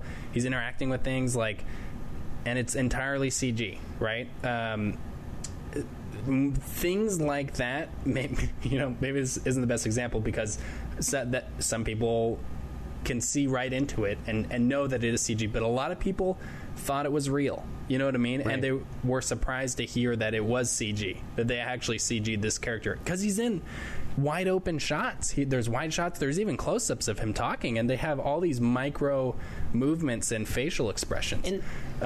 So, you know, what art house film are you going to go see that has that type of technology, and that you know, how many hours did they put into that? And there's something really artistic about that, and there's something I really appreciate about it.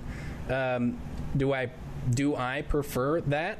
No, I wish they just had an actor in there, but I can appreciate the fact that they did this, and it was, honestly, it's a huge achievement because it is so crazy. Well, and honestly, what they're doing. Like, honestly, too, like the fact that I don't know how the budgets get broken down, right? But let's just say that character in Star Wars, let's say with all the artists, the CGI artists and everything, the actor, everything, it costs like $2 million for that character to actually be in the film.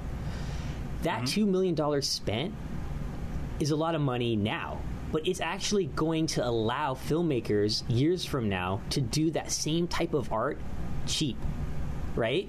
Yes. So, like, because of that film, like, what I can do on Adobe Premiere and After Effects, was not, you could not do that in the 80s, and that was not that long ago. If right? you wanted like a title over your movie, you know, if you wanted like but on screen, so like you film something, it would cost like $1,000 just to get a title on there. And now you could just go film something with your crappy little iPhone that costs less than $1,000, and you can just do it online. You could take a photo and like go to like a meme generator and just do that shit in an instant. Oh yeah. So I mean, it's just, to me, when I look at these films, I not only I look at it as also furthering technology for film. I mean, because it's like Avatar. It's like Avatar. I was just going to, just like exactly. Avatar, you know, it's like Avatar. Okay, back to films that maybe I dislike or hate. Right? No. Okay. God, I like hate for Avatar. I like Avatar. Like I like the Avengers. As a film, like plot wise, I fucking hate it. It's a fucking ripoff.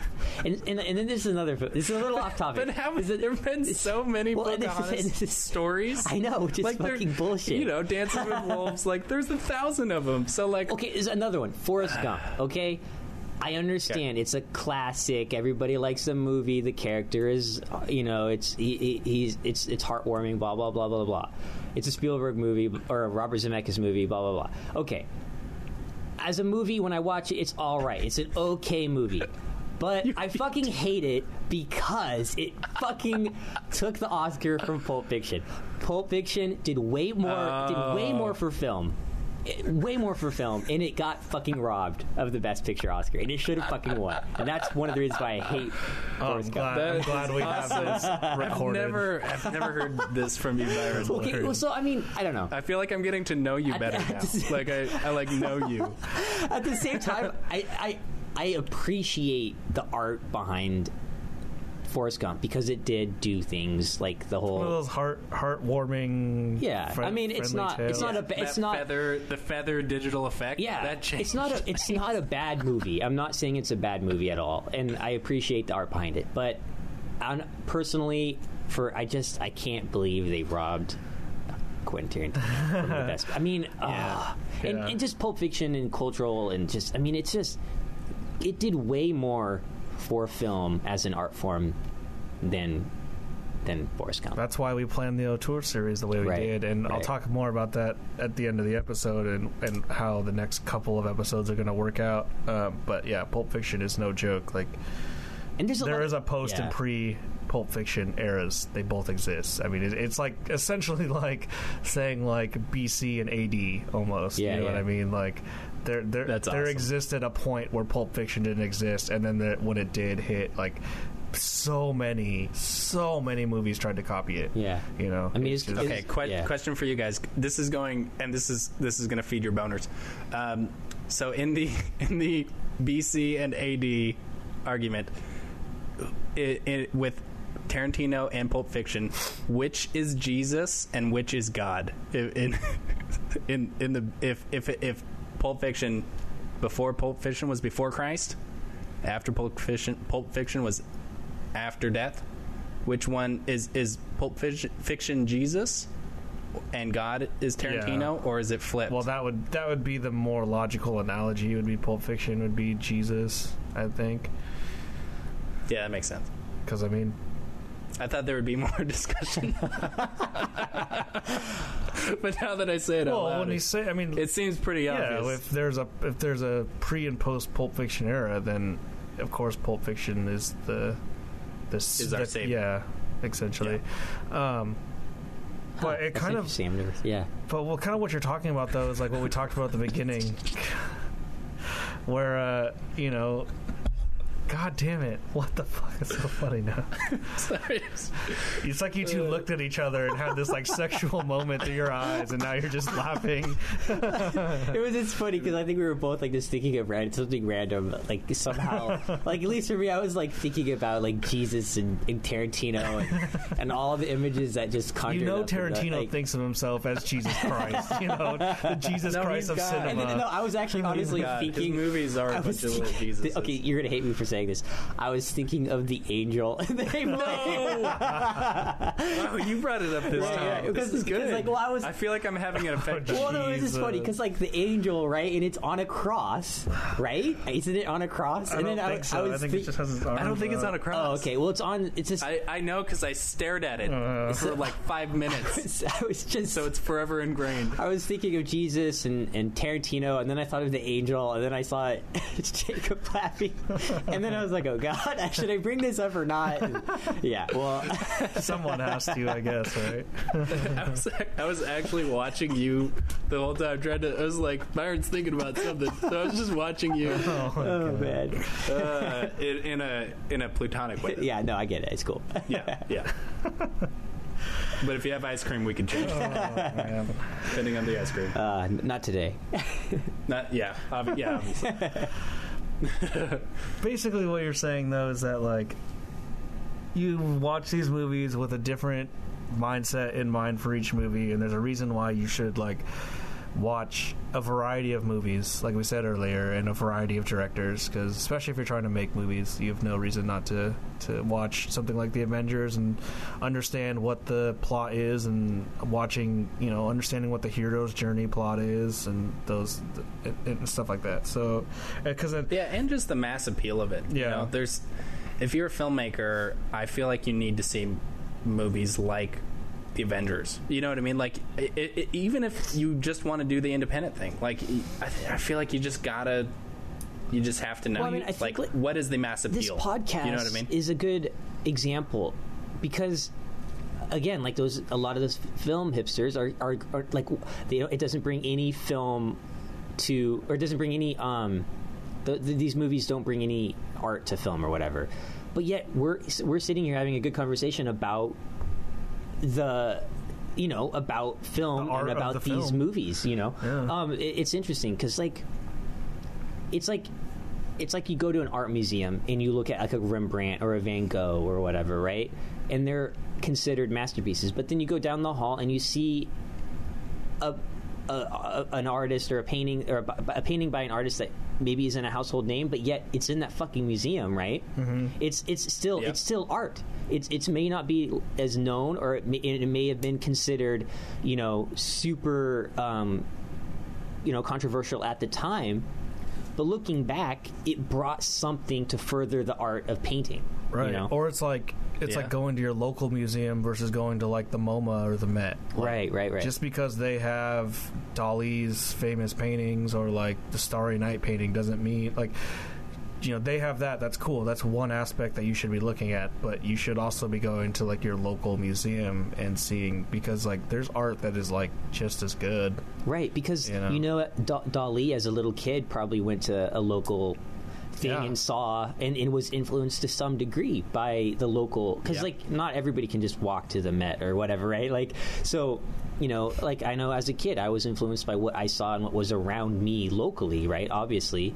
And then when I was, privileged to go to something bigger, like a museum in Seattle or whatever it is, then I got a little bit more like, quote, cultured, but it's just like film, it's just interesting. You have to learn how to do the basic stuff to be able to break it down, right? Right. Like like if you look at, like, I think Picasso is a good example of this if you look at his timeline, because when he started to paint, he learned how to do the hyper realistic stuff.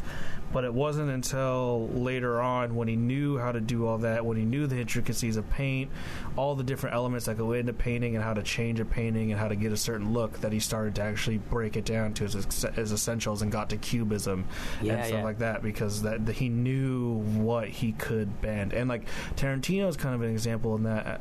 We shouldn't talk about Tarantino too much because we will be here in the next couple of weeks, but like, the only reason why he could get away with stuff like Pulp Fiction was because he spent 30 years watching every movie under the sun and basically stored it in his mind, and then he learned the basics through watching the movies, and then realized what he could and couldn't do in terms of breaking rules. Yeah, I think that's interesting, because I think, like, you got to learn the basic thing, right? But like the realism, like painting, even that, like when that first kind of came about, it was like super rad, you know what I mean? And that was like the new art, you know what I mean? It was like, wow, this is cool. It's like photorealistic, awesome. But you have movies like The Avengers that are doing this kind of style where it's like, you know, it's like it's not the new kind of style of filmmaking, but it's still like new enough, and it's like relevant, but it's kind of like a weird mix of a whole bunch of different styles that appeal to a bunch of different people, you know what I mean? Right. So it's weird, because it's like I almost appreciate it more because of that, because it's like trying to mix all these different types of films that people like, and you have to have a vast knowledge of movies to make this movie, you know what I mean? Right. You can't just go shoot this, you know what I mean? Like, I feel like soap operas, you could just go shoot a soap opera, you know what I mean? I feel like you could do that, but I don't think you could do that with the Avengers, like, because it's not, I wouldn't call it basic. I mean, it feels like it's pulling from like everywhere, you know what I mean? Because it has to appeal to everyone. Maybe basic isn't, maybe I mean? Basic isn't the term. You need to understand the foundation. That's why a lot of quote-unquote master filmmakers will look back at, you know, anywhere between the 1900 and 1930 as like, and that's why they call it the golden era, because there was like this whole slew of ideas, and this set up what we know about film and cinema nowadays. Like, we still use all those techniques that they were doing back in that, you know, I mean, Soviet montage theory is huge. I mean, that is what editing is nowadays, you know? I think this... Yeah, you need, like, a good palette, I think, to pull from. And it's like any good art, you know? It's like writing, you know? Cormac McCarthy mastered and was very familiar with, like, traditional American, you know, books and novels and stuff like that. And then he took what he knew and furthered it, and he doesn't like, there's no quotation marks in his books, right? Because he doesn't need to, because he's mastered it already, and he knows how to change things up and make something unique and make it his own, and furthers the art. Kendrick Lamar, you know, with his music, you know, it's like he mastered the mixtape, you know, came out with his first album, killed it, then he came out with To Pimp a Butterfly, right, and just like blew everybody away with how he used samples, and his knowledge allowed him to do that with his producers and stuff. But not anybody could just, I mean, anybody could take samples and just and rap over it, but to have that knowledge behind it differentiates you from like Kendrick Lamar to just somebody that's like putting samples together, you know, on GarageBand, right? Like, it's mastering your craft, you know, just having that strong foundation. It's like any art form, and I think that's important for film, because I think people get too caught up in like being on a high horse, or, well, you know what I mean, like, because I think people forget that film is an art. They're not going to go see Transformers because they don't think it's art, right? You know. Yeah. But like people, I mean, it's just like people saying like 50 Shades of Grey is art. I mean, of course it's art, because it's fucking writing. Like, if for some crazy reason all these books that are being written today somehow gets lost, and the only books that we know of, like hundreds and hundreds and hundreds and hundreds, thousands of years, are the 50 Shades of Grey books, they're going to be considered art. You know what I mean? Because that's what. Oh my God, that would be horrible. But that's because that's what they have, though. You know what I mean? And don't get me wrong, I am not a fan of those books. I just flipped through the first one, and I mean the writing was absolutely garbage. But you bought it. I didn't buy it. I did not buy it. I bought the movie. But I did not buy I actually the book. kind of liked the movie. That movie wasn't not bad. in a weird pervy way, but I get it. I get why people like it. I didn't mind the movie. I didn't mind it. I like all that weird BDSM shit anyway. So. But yeah, I like the first Twilight. You know, like I enjoyed it. Like I'd watch it again. I've only seen the first one. We should watch Twilight. I never paid for it though, so I might have to draw a line somewhere. What we should do is we should watch Twilight and 50 Shades because of the loose adaptation that was involved. Well, I guess that's more in the writing of it. It almost be better to watch Harry Potter. But that's kind of a fascinating thing that happened, and it's appealing to the same audience, so that's kind of fun. I mean, we should talk about movies that try to appeal towards women and see. And yeah, that'd be interesting. Talk Actually, about how they go cool about idea. that. Yeah. I that's such a bad idea. Because then we could actually. No, I think it's a good idea. But I think that a lot of movies, like older movies that are like trying to appeal to women, are just what like men think women. Well, that's what like all movies. But that's what I like about the first, which is a fascinating topic. Also, like movies for women designed by men. 50 Shades, like that would 50 Shades of Grey was directed by a woman. See, no, what I'm thinking, but it was written by a woman, right? And the novel was written by a woman, right, too. So that's interesting. But, like, it throws in a little. I know. But, like, what movie isn't directed by a white Jewish guy? You know what I mean? Like, that's, like, all movies. Steven Spielberg? I mean? It kind of is. No. It'd be interesting, because we could do a back-to-back with, like, 50 Shades and, like, Magic Mike. You know, because Magic Mike was marketed to try and appeal towards that, but even though that movie, like, essentially... Like, the appeal for women kind of ends with the male physique with that movie, right? Like it's actually a deeper movie than just trying to be Chippendales or whatever. I like that movie. I've been meaning to watch it, but it's pretty cool. I mean, like the characters are interesting. Like I want to know more about like McConaughey's character because you can tell he's like his character is dark, but you don't really know a lot about him and stuff. It's kind of cool. Yeah, on the dancing and stuff that of course gets the women in the theaters, but yet like you said, like the story behind it, I don't think would, if it didn't have that dancing in it, I don't think the girls would be coming to the theater. Exactly. And I think when we do that episode, we should try and pull in like a female guest to talk about. Yeah, that'd be sick. Yeah, that's a good idea. Yeah. I like that. We'll put it on the list, and it'll be in the future for sure. So kind of just moving us along here. I want to talk about topic like I want to talk about the second film, which is The Fate of the Furious. So it's the eighth film in the Fast and Furious franchise. It was made this year, just came out this month, and it was written by Chris Morgan, who's actually done the past since Tokyo Drift, so it's like the past 5 movies I think he's written. And this one was directed by F. Gary Gray.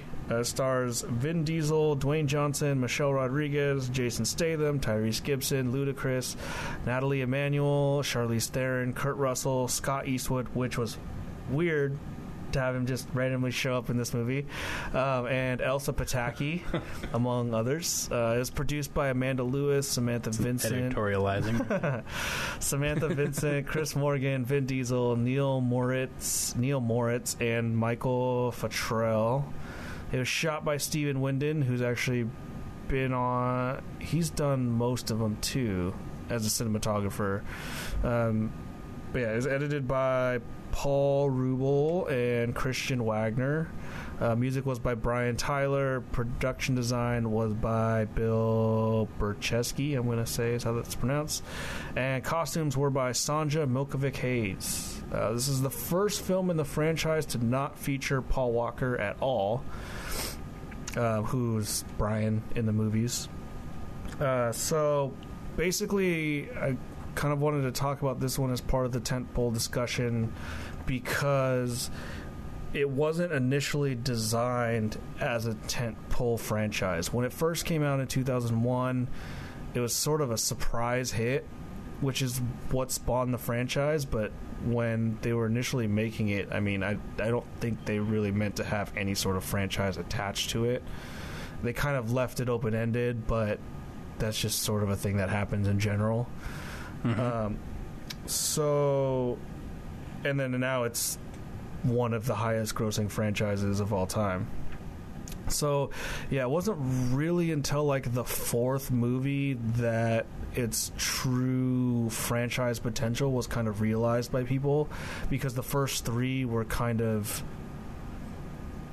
they were all different, right? So the first one is pretty specific, and then they drop basically Vin Diesel's character and all that whole side to kind of delve more into like Paul Walker's side, and he goes to like Florida or whatever, Arizona, and then Tokyo Drift obviously removes all those characters, goes to Japan, adds in all new characters, and then it was the fourth film that they tried to combine it all, and they kind of rewrote how Han's character worked in the Tokyo Drift, kind of what he was doing and why he was there, and then was it the sixth or seventh when they finally brought back the dude with the southern accent who was in Tokyo Drift, the main kind of actor.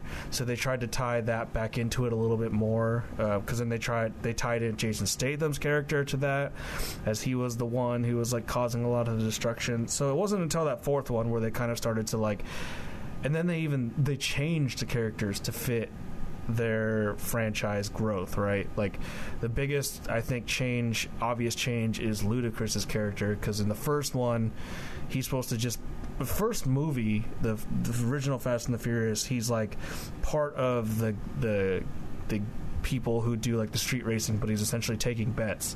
And then like in the second one, he kind of becomes like a car, like really knowledgeable about cars, and runs a shop that builds like high-end or like high-tech race cars or whatever. And then he becomes like a hacker, genius, savant who knows about every computer system in the world and every like program in the world, right? And has an obsession with, in this one, he loves the tank and like knows how to run this high-tech tank, which would probably, you know, require like extensive specialized training to use, right? And so they like they changed his character to grow with the franchise, and then all the characters kind of became like, they all became masters in martial arts and knew how to like attack all these high-tech vehicles, and you know, they were already pro drivers or whatever, but then they kind of like they upped that a little bit so that they were like these like prodigy drivers, essentially. It's kind of ludicrous, but I like it. There you go. So man, so basically this franchise has kind of become the staple of what action movies are, and combined the films have grossed over $4.4 billion across, and total the whole series has cost about $1 billion to make. So they've, you know, quadrupled their budgets essentially. And a little fun fact here, Vin Diesel appears in the third movie, Tokyo Drift, right at the end in a cameo, and he agreed to do that. In lieu of pay, he got the rights to the Riddick series. So that's why he went on to make the more recent Riddick movie and whatnot, because Universal had those rights, I think. So just a little fun fact of why he showed up there, because it was super random that he's even there. Makes no sense in terms of the story.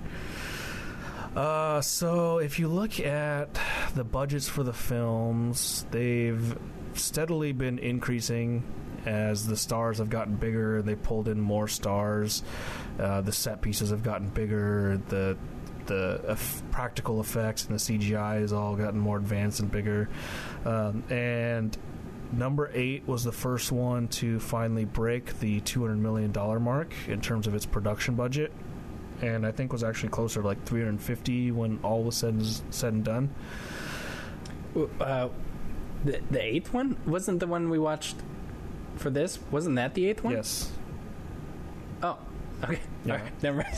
So it's likely that the other ones had budgets that exceeded $200 million, but this was the first one where I think just the production budget alone was above $200 million.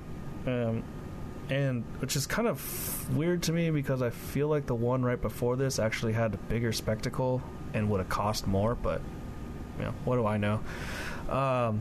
So I also wanted to talk about kind of the evolution of the action hero, and I heard this idea that is not originally mine, but I thought was still really interesting, has kind of stuck with me. It's how basically action heroes today are superheroes. Like, they are interchangeable things that, I mean, like when you think of an action hero in, say, like the 80s, like, let's think of let's do Die Hard. I was just Die Hard. I was gonna say Rambo, but Die Hard's a good example too, where First Blood, like the first Rambo First Blood, exactly, Mm-hmm. where the characters were doing things because of their own ingenuity, or because there was like some human aspect to what they were doing, right? And like, you know, Rambo is a good example because he gets bloodied up and he gets messed up, and you know, I think Bruce Willis is the same way, where you know, he's forced to crawl through a vent to get to what he wants, and he's really got to push himself, and you feel this sense of the person you're watching is a human being. And then they're going through pain. Exactly, they're going through pain, and their decisions are affected by the exactly. Pain. You know what exactly. I mean? And that's really what I'm trying to get at, is that there's this human aspect, because you can see them getting hurt, and you can literally see their body going through a change. And then you look at like Fast and Furious, and like I think the last number 7 had a good example of what I'm trying to get at here, when Vin Diesel is fighting, I think he's fighting Jason Statham or something, like in the parking garage, and he basically just gets hit multiple times with this huge crescent wrench and just blocks it with his arm, shrugs it off. There's no bruises, there's no bleeding, there's nothing. He literally is just like, whatever, now I'm gonna rip this door off and I'm gonna smack you with it. You know what I mean? Like, his character is no longer human, and none of the character, I mean, Paul Walker had scenes where he was fighting against a martial arts, you know, essentially what you could, I mean, Tony Jaa is kind of, I don't know if he's a master, but he's up there as someone who legitimately knows martial arts and has done a lot of extensive training.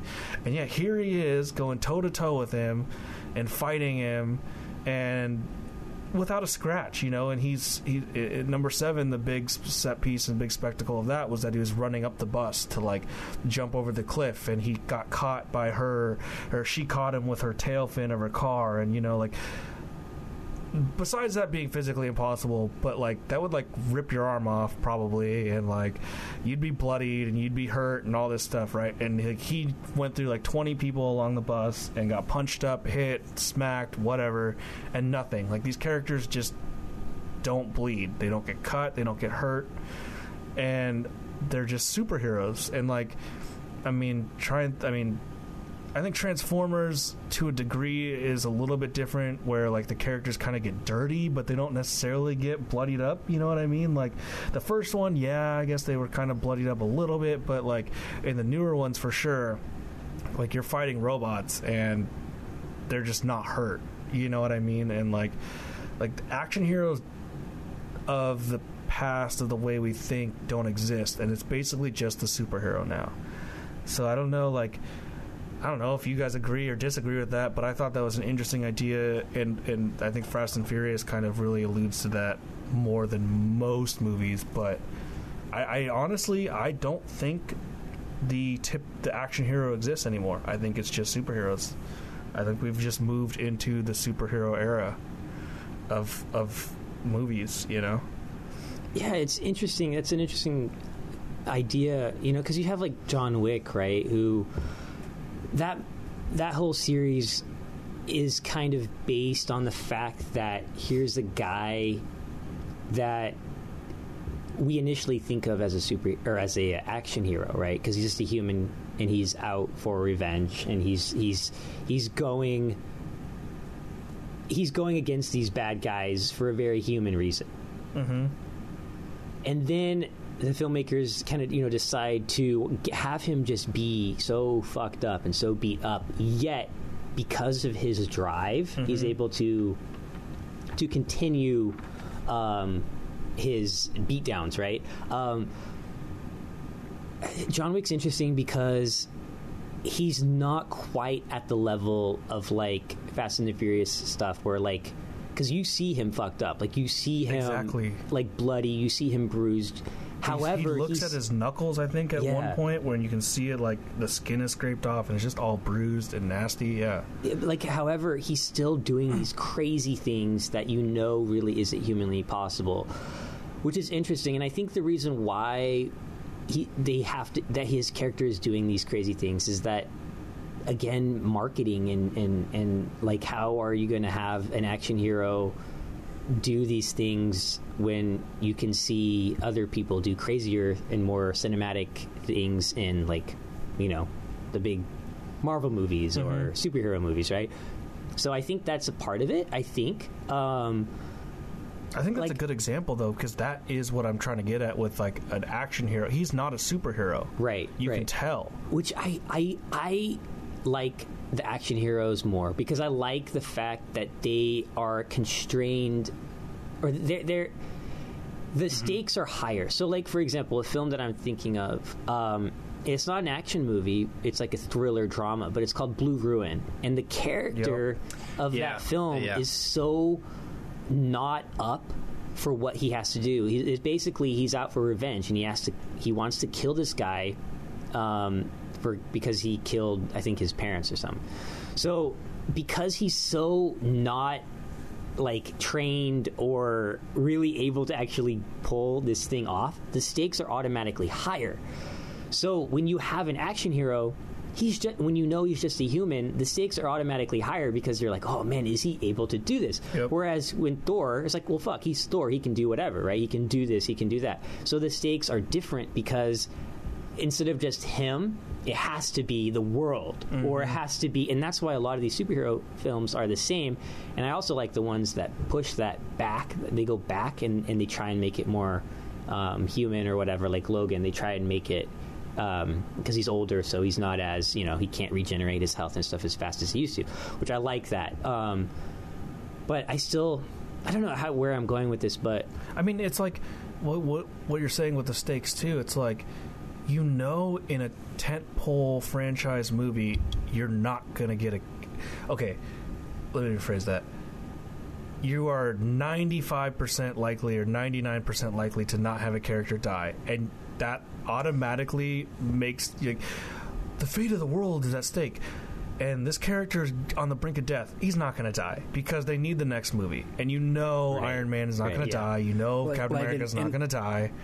In this movie, when I saw Jason Statham die, I was like, nah. No, exactly. It was like, exactly. Immediately I was like, they didn't even kill off Charlize Theron. She got away. Yeah, so that she's going to make an appearance again. She'll come back. But I think what's so interesting is, like, it's almost like shot in a way that it is obvious that, like, they don't hang on it. Right, you know what I mean? And I feel like when you're killing off a big character in these big movies, you really hold on it, and it's this tragic moment. You know what I mean? But when you don't do that, you can, it's gonna. I think everyone in the audience knows that they're gonna be coming back. Actually, also at this point, I don't buy it when they hold on to it either, because when they hold on to it, when they hold on to like a death scene or whatever, I still don't buy it. Yeah, because even that could be a trick. Right. Which most of the time it's always just a trick, and that's why. Yeah. Lord of the Rings classic Gandalf. You know what I mean? They totally hang on it, and it's like, they're really hanging on this. Which I enjoyed that movie, but I knew Gandalf was coming back. Like, I was like, there's no way he's dead. You know what I mean? And that's the problem, I think, with tentpole movies, is that the stakes, I mean, they can say the stakes as high as and make them as high as they want. Like, wow, they shot a nuke at New York. Wow, we got to get it through the hole, otherwise it's going to destroy New York. They're going to get it through the hole and save New York because they need New York there. They need all the characters there to make the next fucking movie. I mean, that's it. You know what I mean? Like, you're just not going to... And that's why the... Okay, I'm gonna spoil something here, and this might be a more, cause it's a more modern movie, but I'm gonna spoil this. So if you don't, it's for Batman versus Superman. So I'm gonna spoil this. So if you don't want to hear it, I feel like skip ahead. Anyone who wanted to watch that movie has already seen it. Well, okay, you know what right, I mean? but or just they're just fair not warning. interested. It's gonna, Yeah, but that's fair. Killing off Superman. And then not showing him in any of the advertisements for Justice League. Everyone Superman's knows. gonna fucking be in Justice League. He's literally. is Justice if you look League. at It's any artwork for Justice League, he's the front. He is the point to the V that they make He's for the the characters. It's like that's like starting the Avengers without Exactly. Captain America. Exactly. Like, so it's just like everyone knows. exactly. So what was there's almost no point to actually implying that he died. You know what I mean? I thought they actually killed the actor. Actually killed Henry Cavill. It's because you were hoping for another actor. Because I want him to come back for. I'm just kidding. I think he's lovely. They should kill him off so he can have more time to do The Man from U.N.C.L.E. Because that character was awesome. Yeah. I know, because they're doing a second. I hope Are so, they? dude. They I better. hope so. That was pretty. Yeah, that was pretty cool. They announced. He in that movie Sweet. he was slick, so I'm down for that. I like anything with Alicia Vikander in it, though. So.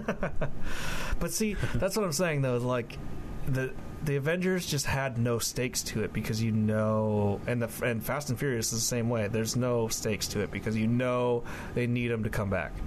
Period. Yeah, I mean, if you Google like Marvel movies, you can see like, okay, Iron Man 3 is coming out after the Avengers. Yep. You know what I mean? So it's like, oh, you know what I mean? So immediately, like when Tony Stark goes up into the black void, you're like, well, he's got to come back. But it's a little different with what you're saying though, because those movies don't necessarily tie into Avengers either. You know what I mean? Like Iron Man 3 does. Well, Iron Man 3, he's like, that's like what the movie's about. Because he's like has PTSD, right? Because it came after. But what I'm saying is like what Captain America didn't necessarily tie into what in the Avengers. Like they don't imply that the history of the other movies became. How do I say this right? They choose certain things and they don't choose certain things. Right, exactly. They introduce the characters in the other movie, but they use storylines that don't necessarily come into the Avengers. Right. themselves. There's like some subtle hints here and there, right, but exactly. it's not overtly. You could still kind of watch it. But I feel like Avengers, I think you could still just watch Avengers by itself. Yeah. I don't think you really need the context to like get Well, that was the point of why they spent an hour introducing all the characters. You know, that's why it's 2.5 hours, because they spent an hour getting all the characters introduced so that you could watch it without having seen any other. Because I don't think my girlfriend's seen any of the other superhero movies, and she was, you know, like, if they didn't do that, then she probably wouldn't have gotten, you know, any of who they are. You know what I mean? So it makes sense, and that's sort of the issue with tentpoles and where Marvel kind of, you can tell that they had a plan but it wasn't all the way set, is that, I mean, my opinion, they should have used each movie to introduce the characters, and when the Avengers came around they should have just jumped into it and not spent the time introducing it. Like, set up the tentpoles and then let the big movie just play out. You know what I mean?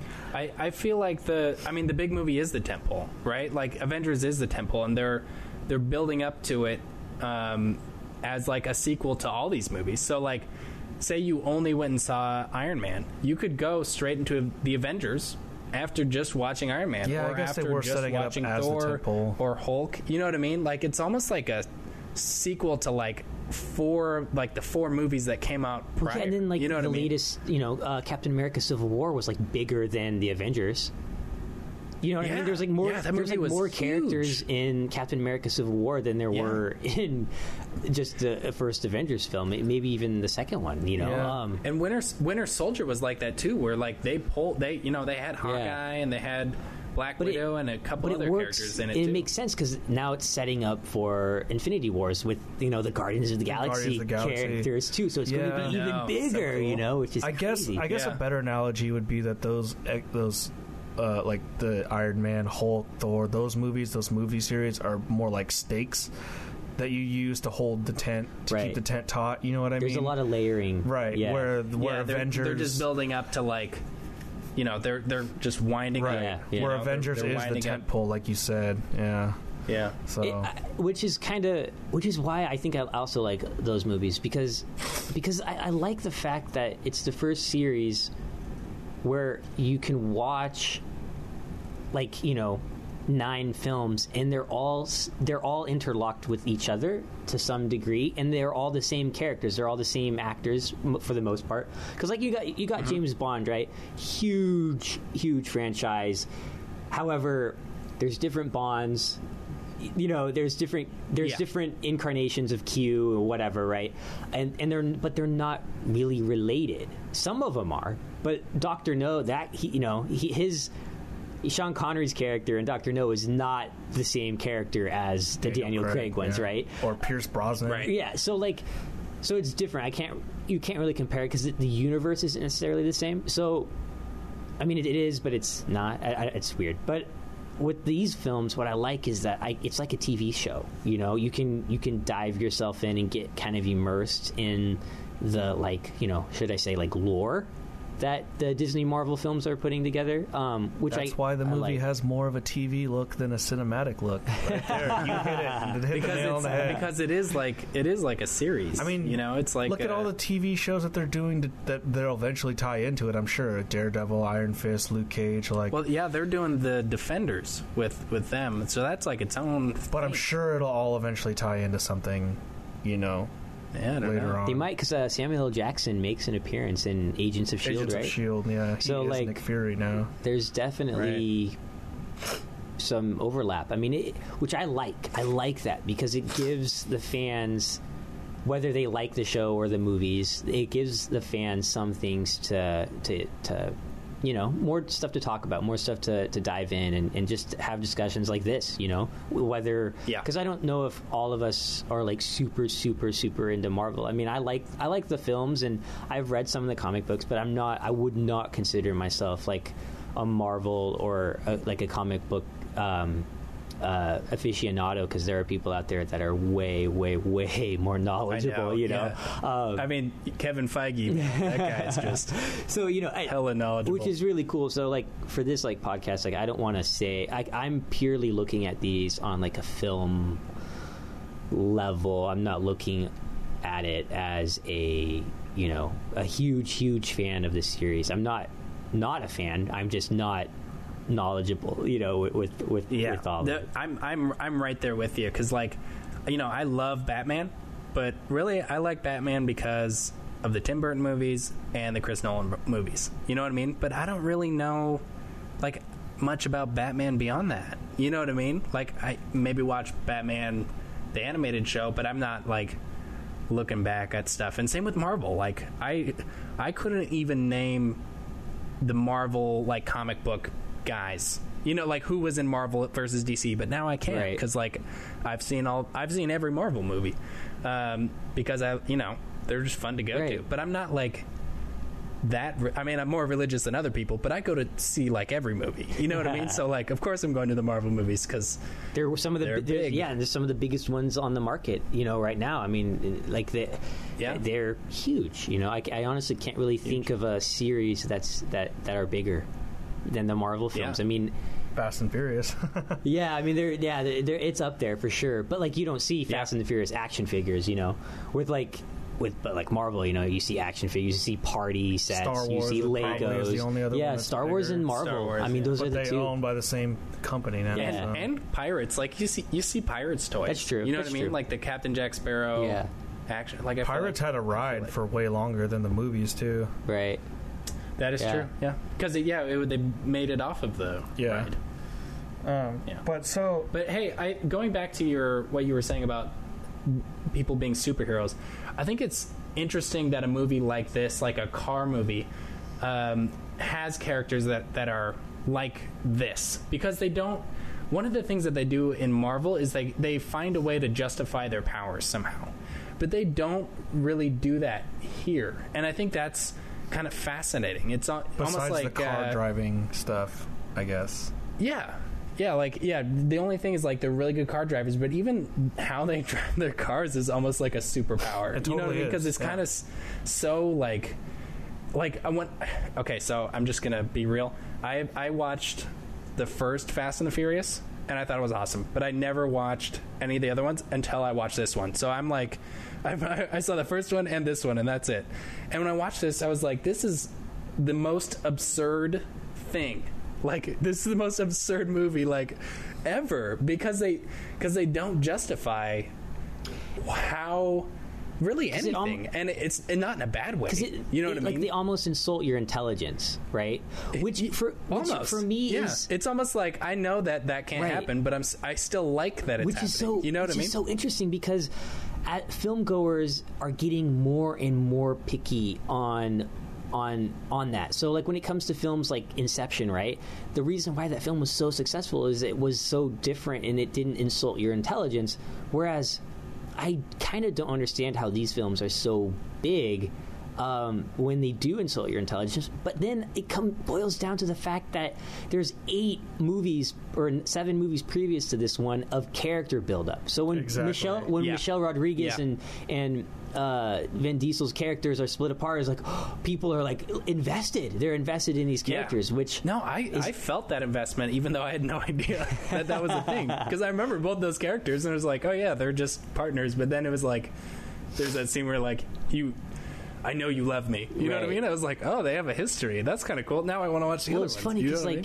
and as you watch all the films, you know, as they were made, each film does kind of, each one picks it up. Like, each one tries to outdo the previous. Ups its own ante. So it's to the point where, like, I can't imagine, dude, what you would have thought when you watched this last one, because it's so different from the first one. Whereas Keith and I have seen, all the ones, the slow progression, you know, and some of them have more of a progression than others. So, like, the first and the second are closer together than, like, the fifth and the first, you know. Totally.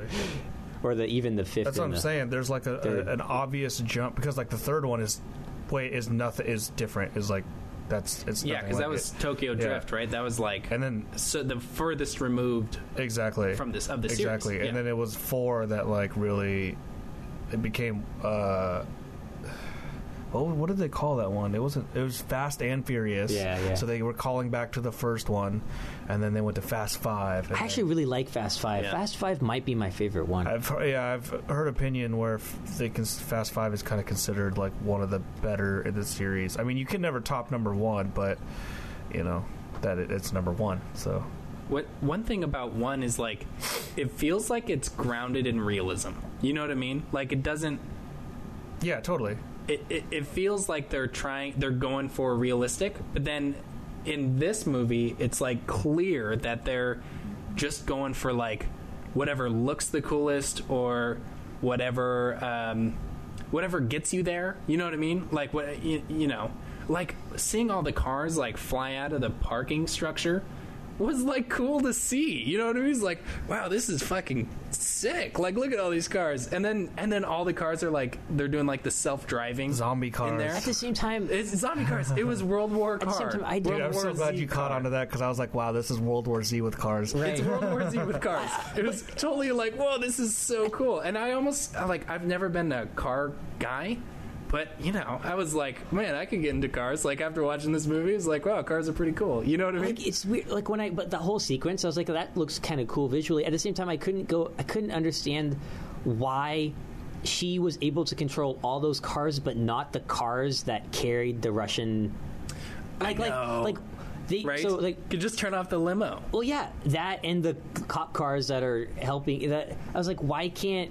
Dude, if we start pointing out plot holes, but that's what I mean. Like, that's the type of shit in these movies that's what frustrates me. Right? Why couldn't Vin Diesel just tell him what he was doing? I thought that about the EMP scene where, like, he's doing the EMP, and I was like, he didn't knock out his own car. How is his car still functioning? And how come the submarine just turns back on? Exactly. And how come, like, you know, it was like, But like, it doesn't matter because the movie itself is so absurd, Right. that it's not grounded. You know, it's kind of like, it goes back to our talk about Judge Dredd. When we were talking about the new one with the visual effects, like how it's, you know, it's in that extreme slow-mo and there's obvious visual effects, but it works because it's in this crazy world that you wouldn't expect. I think this movie is grounded in an absurdist reality, and I think that is what makes it so cool. Like, it's not a I honestly I wouldn't even call it superheroes. I would just call it absurd. Like, it's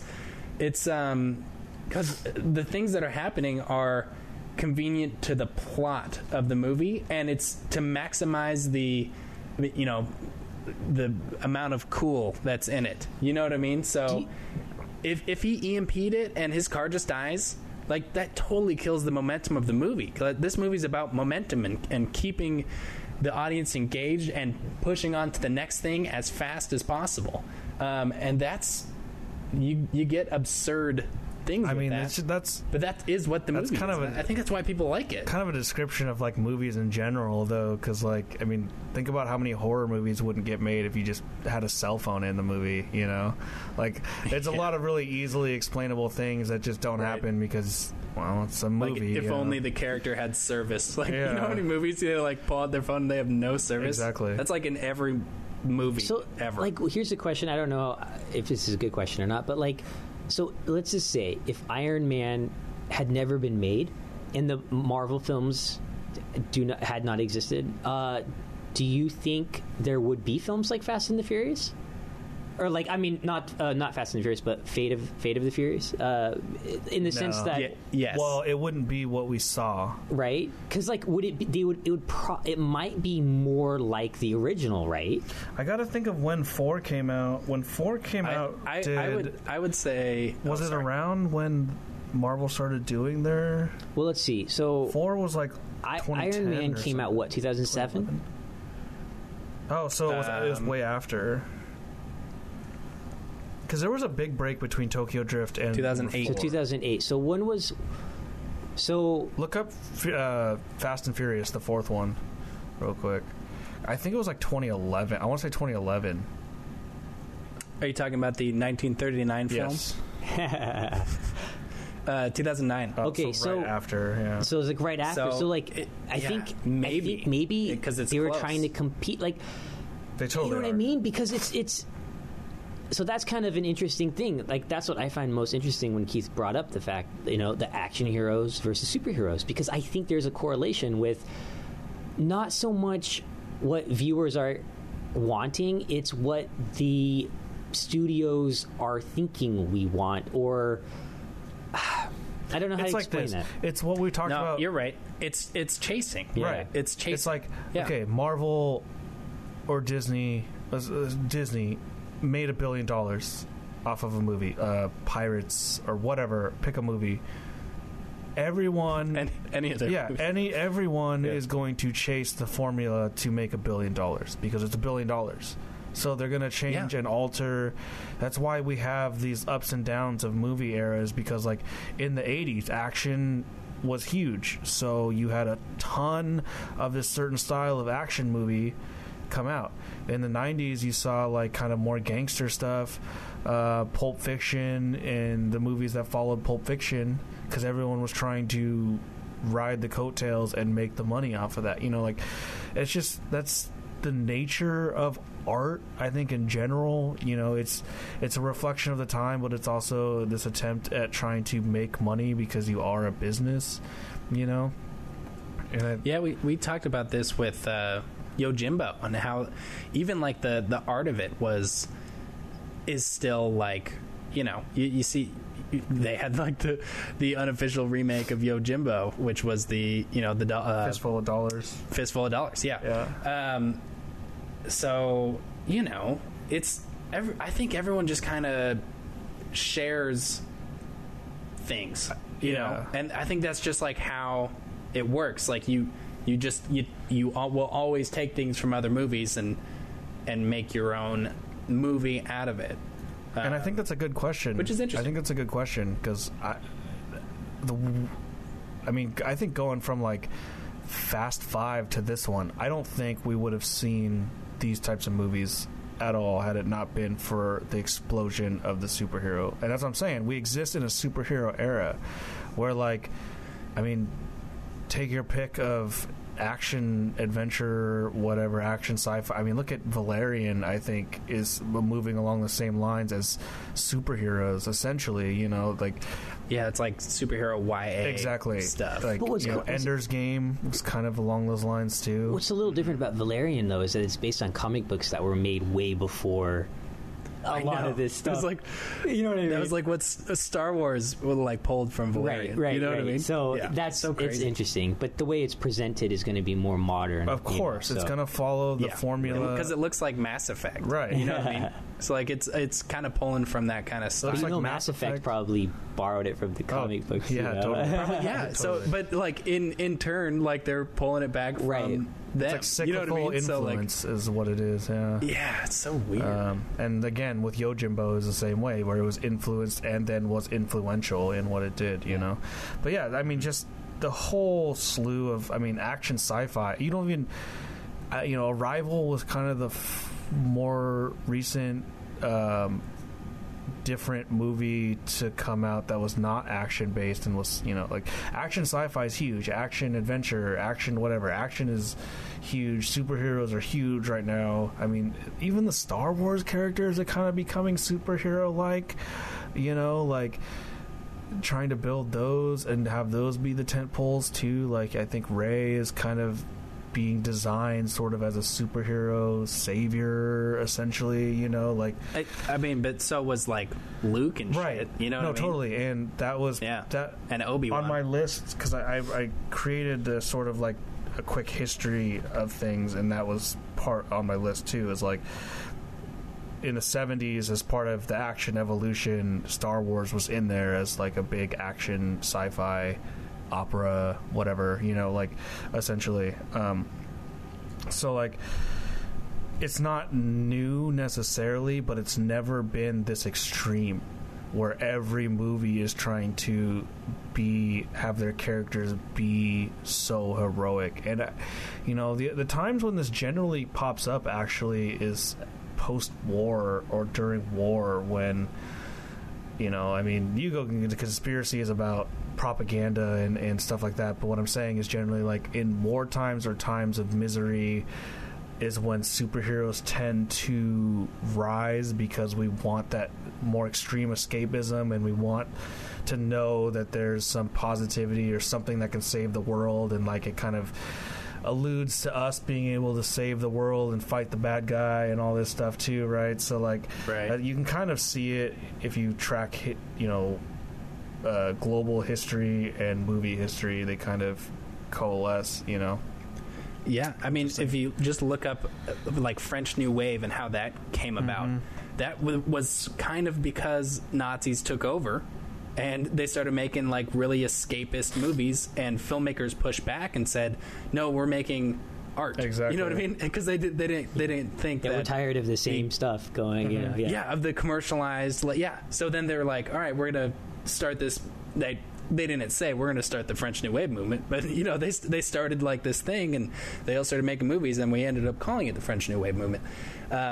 So, you know, people who like filmmakers who push back on this stuff sometimes make a really good name for themselves. You know what I mean? And so when you kind of do something different, like Denis, how do you say it? Denis Villeneuve? Denis Villeneuve, I think. I'm never gonna get it right. Yeah. Denis Vanilla. Say DV. Vanilla Ice. Dennis Vanilla Ice. Dennis Vanilla Ice. When he decided to make his like anthropological sci-fi movie about language, like what other, you know, like almost like how like in old Star Trek, how it's like some of those episodes are very anthropological, you know what I mean? So, you know, when he goes and makes that, it's suddenly he's like, oh, this guy's like pushing back on, like, he's doing something different, and really he's not. He's just taking from something that isn't popular at the time, you know what I mean? Because right now what's popular is, you know, Avengers, Fast and Furious, like these superhero things. But he's making a name for himself by doing the exact opposite. And that's why you gotta go see Avengers if you want to be a filmmaker, because if you want a name for yourself, that's a way to do it. I was just thinking, a series that I think is actually really good that I think a lot of people haven't really talked about, or I don't hear it like mentioning, is Planet of the Apes, the new ones. Oh my god! I will talk Planet of the Apes all day. I'm surprised people don't talk about it. That's honestly my guilty pleasure franchise right now, or not guilty pleasure. That's my favorite franchise that's out. Is Planet the first and second, the last two films. I mean, they were actually really well done, and you can tell there's a lot of thought behind it, and I really love the imagery, and I can't wait for this next one. This next one looks awesome. You guys saw the trailer in front of this movie, right? I mean, I saw the trailer before, but I was excited. Like, oh, sweet, I get to see it again. But there's a lot, Apocalypse Now is referenced in the film. You can tell a lot of the images and stuff, and I was like, oh man, this looks dope. But it's a trilogy though, or a series that isn't quite like the others though. It doesn't seem, and I think all the two that have come out, I think, have done pretty well at the box office, but yet I don't hear people talking about them. No, and you know why? It's because it's good CG. You know what I mean? People love talking how crappy CG it is. You know what I mean? It's like part of the conversation. But when you have a movie that has amazing computer graphics and amazing motion capture work, it's seriously stunning, how they're able to kind of create these things. That's not really interesting to talk about, and it's kind of a ballsy thing to talk about to people. Oh yeah, I saw this really good CG movie. Who says that? No one says that, but that's what Planet of the Apes is. Well, it's funny, and it's huge. It's a huge movie. It wasn't this Fate of the Furious. It was some other film, and they showed the trailer to the new Planet of the Apes, and there was this couple behind me, and they laughed when they first saw the apes talking, and they were I could tell that they were not familiar with the last two films, and they were just like this looks ridiculous. But then it got all serious and dark, right? And then they were like, oh. They were not and I was like, that's fucking epic. That's so cool. They initially thought that it was going to be trailer. some talking monkey thing, and then it just got all crazy. And they were just I think at the end they were like, oh fuck, that was not what I was expecting. I'm like, that is awesome. It's like that. Those movies are powerful. That shot of the little girl, and her whole face is covered except for her eyeball, and she's clinging to the back of the monkey on the horse.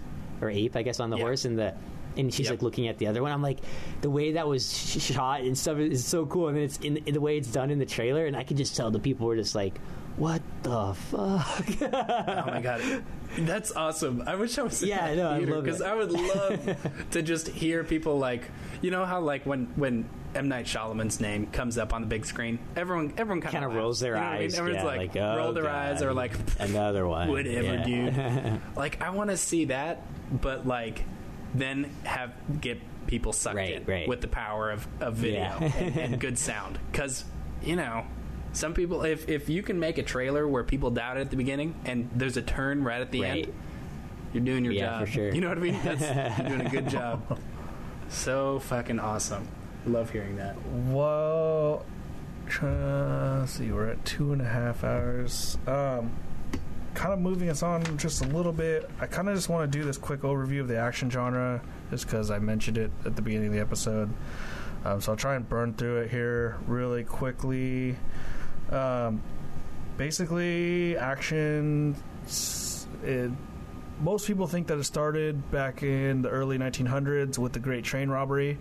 Is kind of considered the first action film, but in general, it's kind of been around in just about every genre since forever, since filmmaking started.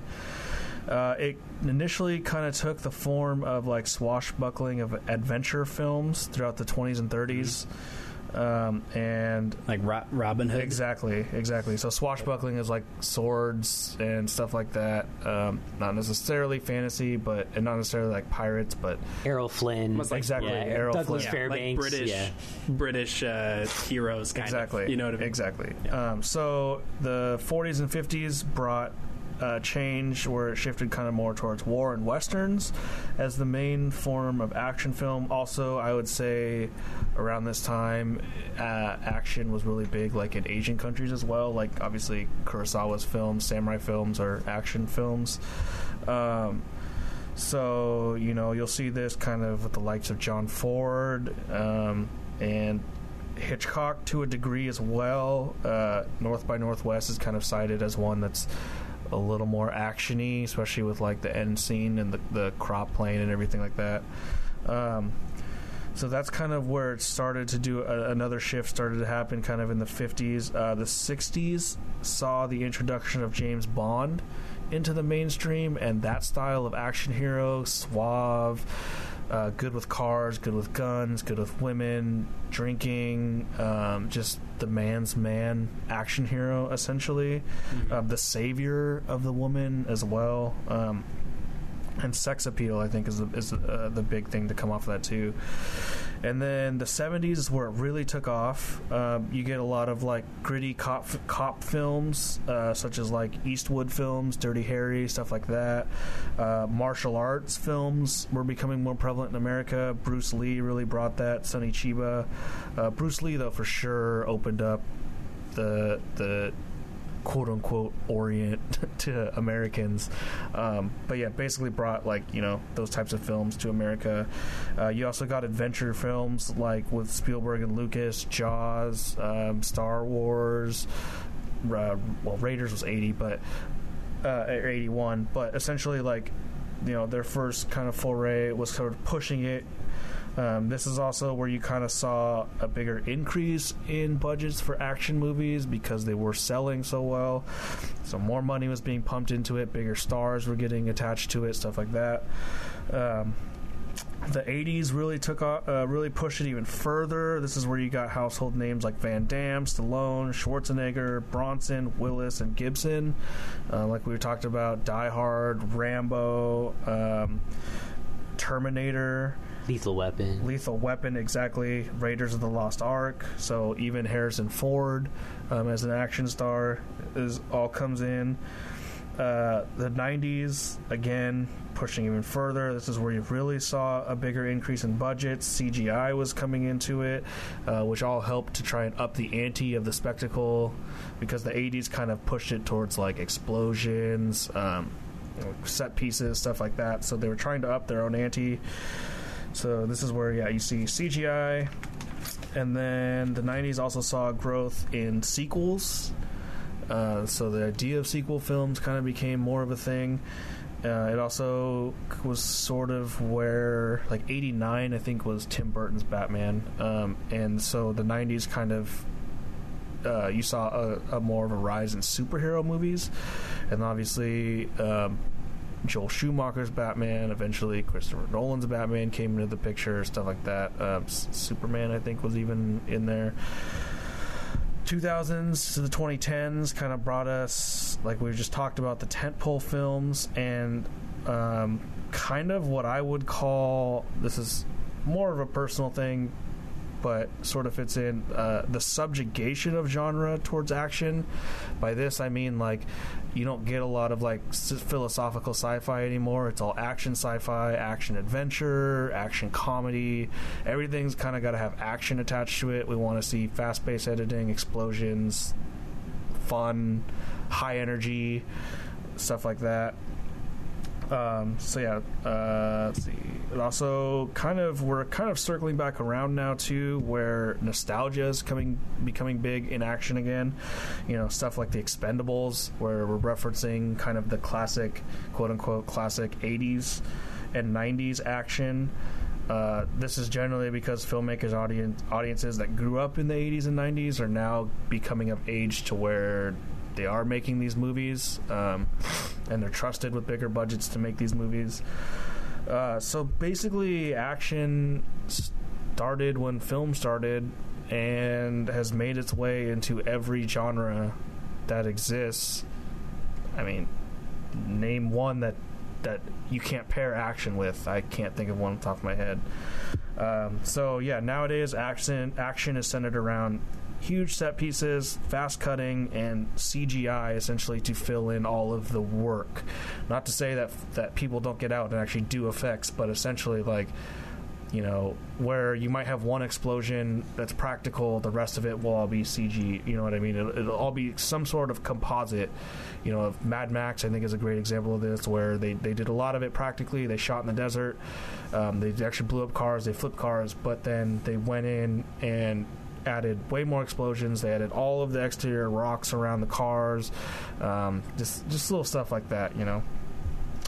Action stars don't do a lot of their own stunts. It's all CG'd people, you know, stuff like that. So I think one thing that's kind of, you know, action movies nowadays, people are like, oh, it's just CG. But really, it's kind of feels like action movies are kind of backed into a corner of only using CG nowadays. Because, like, how else do you up the ante? You know what I mean? But, you know, you have movies like John Wick that come out where it's like they're up in the ante in a like with their choreography, like with their fight choreography. Yeah, exactly. So they're kind of doing it in a different sense. But it feels like a lot of movies nowadays think the only way to, like, up the ante is by doing either better CG, you know, or doing something stupid, insane, which is not stupid in a bad way, but, like, you know, something absurd, like in Fast and Furious with the, you know, the zombie cars, which is still done CG, which is done CG. So it seems like, and since CG is still a technology that's still, like, being perfected and trying to figure out, like, what's going on, there's so many, like, new things that come out in the world of visual effects that it seems like, all right, let's just get the next thing that's in there. You know what I mean? And that's why Rogue One has their character thing. Like, they built this whole new technology just to put this actor in there. And even the Avengers, like, they went and shot around all of New York in order to build a fake New York in the movie. So, like, they went and shot, like, buildings and everything and just, like, mapped the entire thing out. And so during a lot of those set pieces, they have, like, a fake New York, and they even go as far as to going into each window. And I remember I was watching this behind the scenes thing, and, like, the guys who did the visual effects, they would film themselves in a room just doing random things. And so if you look closely enough, you can see, like, sometimes, like, the same person is in, like, each of the windows in some of the buildings, but they're doing something different, but it's the same guy if you look close enough.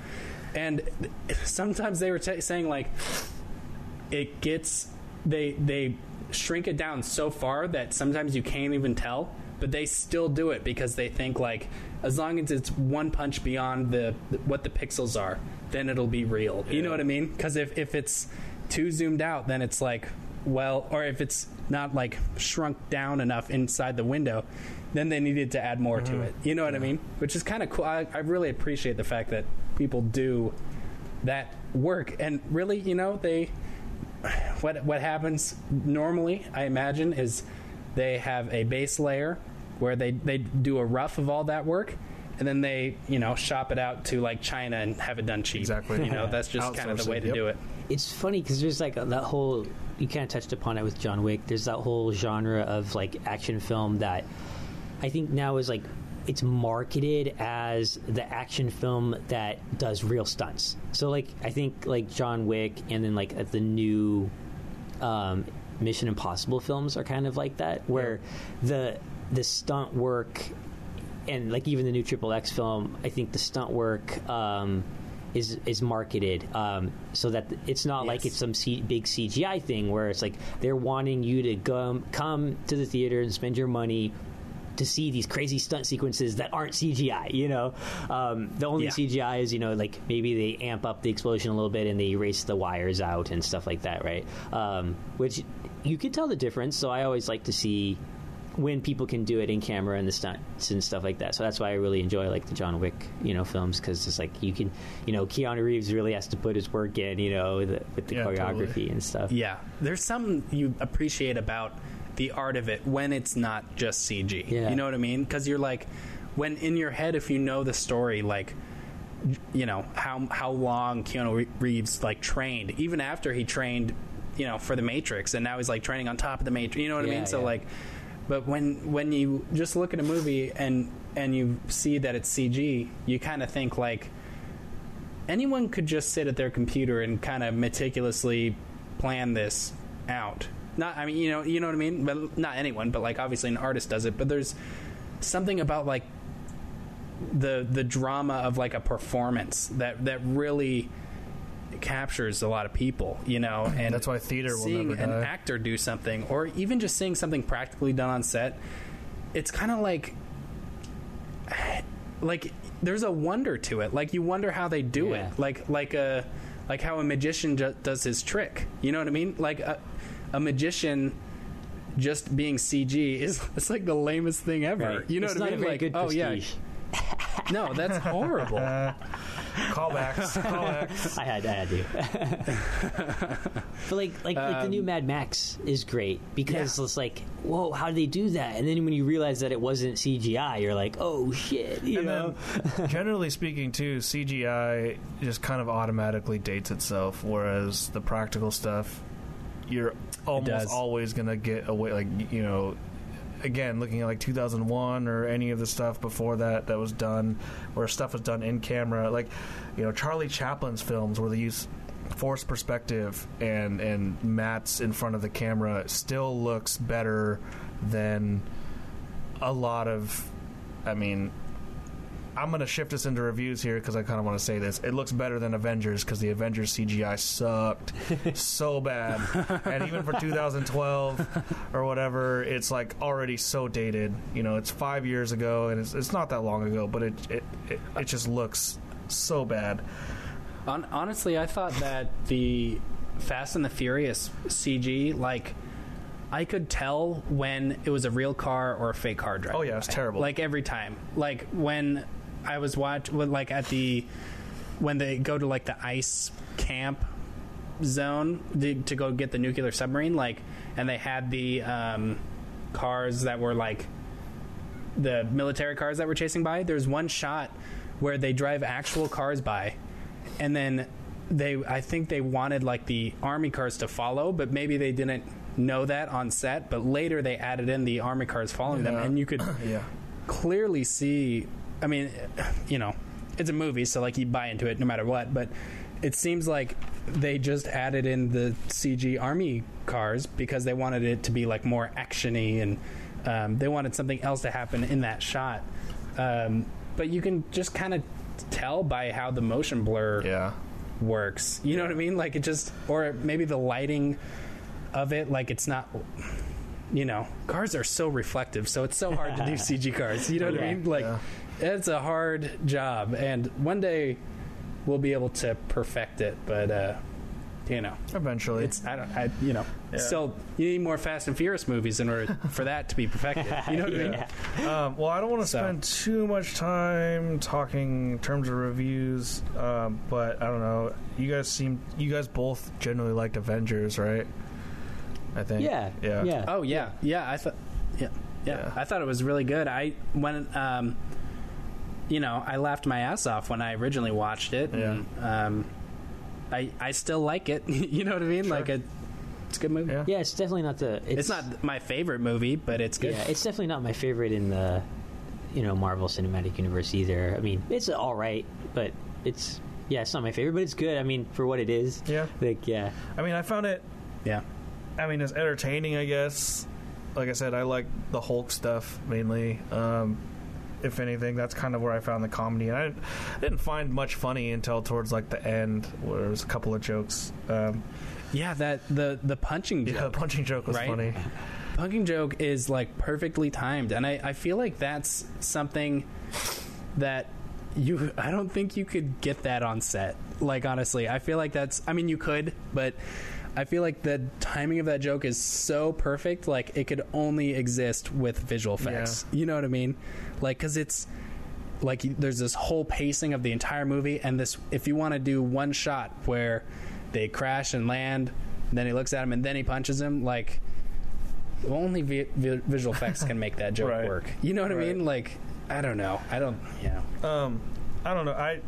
I'm gonna be contrarian again, but it was definitely fairly low rating for me. Just kind of it is obligatory to watch it for this, but at the same time, it was kind of nice to finally see it because this is the first time I watched it, and to understand why people are gushing about it. I definitely think it's way overrated, but whatever. I also thought that Fate of the Furious, like, I've seen all of them, and it was probably one of the worst in the series. It's amazing to me how much charisma Paul Walker had for that series, and how it kind of like lost that when he died.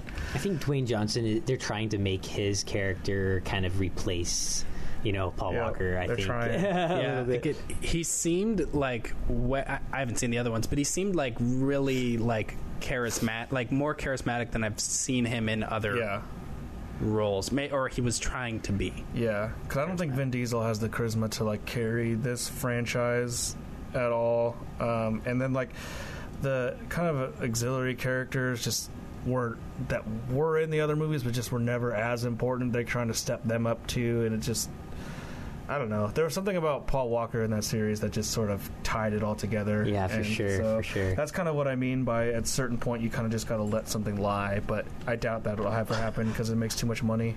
But there's a new Brian. Oh, okay. There's a new Brian. Also, that was like. Yeah, why would you name him Paul? I know, that's we know what's gonna fucking happen. You know, there's gonna be two names that occur. Brian, he's still alive in the series, right? It should have been Paul. Movie. Yeah, it should have been Paul. Totally should have been Paul, or just Walker. Or Walker. Like, honestly, they could have done. Seen Walker. I did not understand why they chose Brian. Because, Brian's still alive in the series. So why? Wait, how is he still alive in the series? They just wrote him. He was like, I'm just gonna become a dad now. Yeah, in the seventh one, they wrote him out. In the seventh one, so that's what they did. He's like, I'm quitting this. Basically, so like, in the seventh one, he died halfway through making the movie, right? So like they kind of changed it to where they tried to make him more focused on his kid and chick or whatever, Dom's sister. So like the way they send him off in the seventh one is they do this scene at the very end that has literally nothing to do with the plot. It's literally just like an homage to Paul Walker, and they have him. I've heard of this. Yeah, they have him drive off into the sunset for a lot of people. Yeah. Well, I was getting emotional for it, and like, because it's like when he drives to the sunset, that's kind of like the image of like someone going to God, sort of a thing. Exactly. Yeah. So like, basically, they just wrote him out and said like, he's just leaving this. It was kind of just a half-assed write-out, but they kind of allude to it in this one where they're like, we promised not to bring him back. Michelle Rodriguez is like, write him out. I actually thought, I kind of expected him to throw in a CGI Brian, but I'm glad they didn't. They just let it. The one thing I did like about this movie is Charlize Theron. I thought she did a good job as a villain. Okay. Oh my god, dude, she's a badass. She doesn't blink at all in the movie. Oh, that's weird. Like, I know the look in her eyes. Yeah, like she just constant. The only problem with her is why did dreads? Like, really? I kind of like necessary. I kind of like it. I like the dreads. I think it kind of brought an interesting aspect to her character. Like all the terrorists with her, like some of them had dreads or kind of that kind of look, and then like he has like grungy. Yeah, and they all had like beards or whatever, but they also like the art that was in the airplane like had that kind of hippie, a little bit of Chinese, Japanese, even some Indian, like all that kind of more metaphysical type of like religion symbolism in it. So I could tell that she was someone that wasn't very westernized, right? Her philosophies were more complex, which I thought it seemed like she lived in Portland. Or you know what I mean? The only thing I could think of, when I saw her initially was that I feel like she would have been a better Ghost. If they would have put her in as Ghost, I think that movie would have been. If you're gonna put like a white chick in there, replace her with Scarlett Johansson, I think it would have been better. I don't know. For some reason, her character seemed to like fit that profile to me when I was watching it. But that's interesting. Whatever. Yeah, I enjoyed this movie a lot, and I enjoyed the absurdity of it. I really got into it, and you kind of watch it, and you're like, I know this can't happen. You know what I mean? But you still like. I just kind of sat there and I laughed, and I enjoyed some of the CG, and honestly, Michelle Rodriguez is kind of the shit, so she's just a badass. You know what I mean? Like, she's like the coolest person. I wish I could have watched more of her movies. I think just watch the other Fast and Furious ones where she's in it. I think, yeah. like well, there's that one movie where she like, not $1 Million Baby, but like she fights other. Oh, women? yeah. God, I can't remember. What was it like? Directed by Catherine Kasoma, I think, who did Jennifer's Body and stuff. Yeah, just. Oh, is she in Jennifer's Body? No, she directed. Well, the lady who did that film that you're talking about directed Jennifer's Body, I believe. I think her name is Catherine Kasoma or something like that. Cause, yeah. My two favorite parts of the Fate of the Furious were the part. So there's that. Oh, Girl Fight. I'm thinking of Girl Fight. Gosh, I don't know if that's the one that I'm thinking of. I don't know. But yeah, the part when like Jason Statham and Dwayne Johnson are like, they're like trash talking to each other, right? And then when they're finally released, and then the big prison brawl, when all of a sudden it cuts and then like the rap music starts, and it's just like this. I love that. That was awesome. And then the other part was the part when the two South American dudes that were in the Fast. Okay, Fast you saw Five. that, right? That little nudge to that. Yeah. Okay, I thought that was amazing. I'm like, those two guys are back. That's awesome. That was like this little cameo. That was the thing I didn't understand. Were those guys who were like guys, doing the van and stuff? And they were bickering with each other. I was like, did I miss something earlier? They're characters from a couple movies ago. Yeah, I thought that was epic. I'm like, man, those were my funny. two favorite I noticed parts. that too. That they thought that that's totally one of those ones too, where it's like if you haven't seen the other ones, that's gonna go way over your head. That's funny, right? Yeah, because that's like the get of the movie. You know what I mean? It was like, hey, and then it was like, who are those guys? Right. I was like, I get that he knows them, and I'm sure it's because I haven't seen the other ones, but like, I for a moment there, I questioned whether I like fell asleep or something. You know what I mean? I don't know. It was also kind of cool. It's a little bit of a spoiler, but the fact that Helen Mirren was in it was pretty cool. Where too. was she at? Yeah, dude, she's I feel cool. like I blinked and missed her. She was Jason Statham's mom. Oh. Yeah, he meets with her and gives her the giant Apple Watch. Yeah, they made her look weird then. That's why I didn't recognize Yeah, they her. put they gave her a haircut, wig or something. Yeah, that makes sense. Yeah, it was kind of funny, and they gave her accent was very like. I forget what part of England that is, London or whatever. What part of London that particular accent is? But I don't know. It's kind of funny. It's funny because he calls her. Yeah, watch it be like a Manchester accent.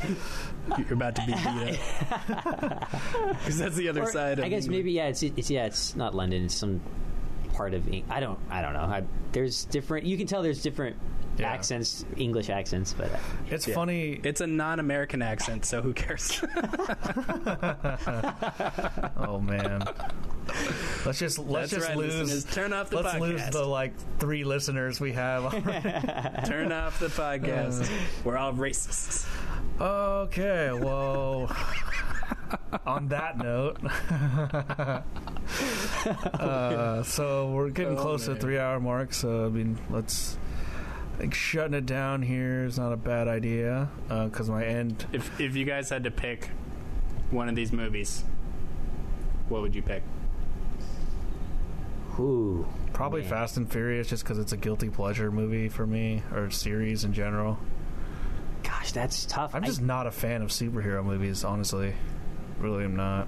Oh man, that's really tough. As just pure films go, I might have to. Oh man, I might regret saying this. I might have to go Fate of the Furious because I think I can rewatch it, and I don't know though, because like I think because the Avengers is not close to my favorite of the Marvel films. Like I liked Right. Age of Ultron like way better than the first Marvel. Because for the first Avengers. sucks. Well, I like the Avengers. I like that whole series, but But I definitely like the Captain America films the most so far. So I don't know. But I liked Guardians of the Galaxy, and Doctor Strange was pretty cool too and stuff. I don't know, but I would have to maybe say out of the two films, if I really had to pick, I might have to say Fate of the Furious. I think we know Jacob's answer.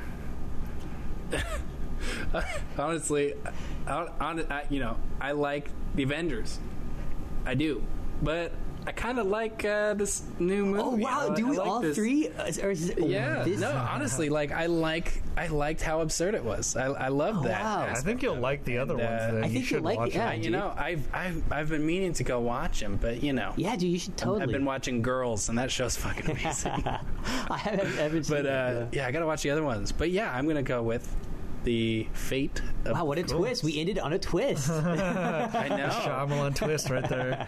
You never saw it coming. I mean, realistically, though, for me, it's like flip a coin with these two, like, and that's kind of how I feel. Like, Yeah. I like like I said, Yeah, they're very similar. right, exactly. Yeah. And Fast and Furious, like I said, is guilty pleasure, so it's like hard to rate those movies for me in general. But this is definitely like the worst one out of all of them, I think. Yeah, it's sort of like pick your tentpole movie. Yeah. You know what I mean? Like they're all Yeah, kind of the exactly. same. You know, to an Add extent. Transformers You know, into the obviously mix. they're Yeah. Yeah. yeah. So All right. Well, if you have any questions, topic suggestions, opinions, or if you have any fact corrections, go ahead and send an email to btbfilmspodcast@gmail.com. We're always trying to learn new things, so we'd love to hear from you.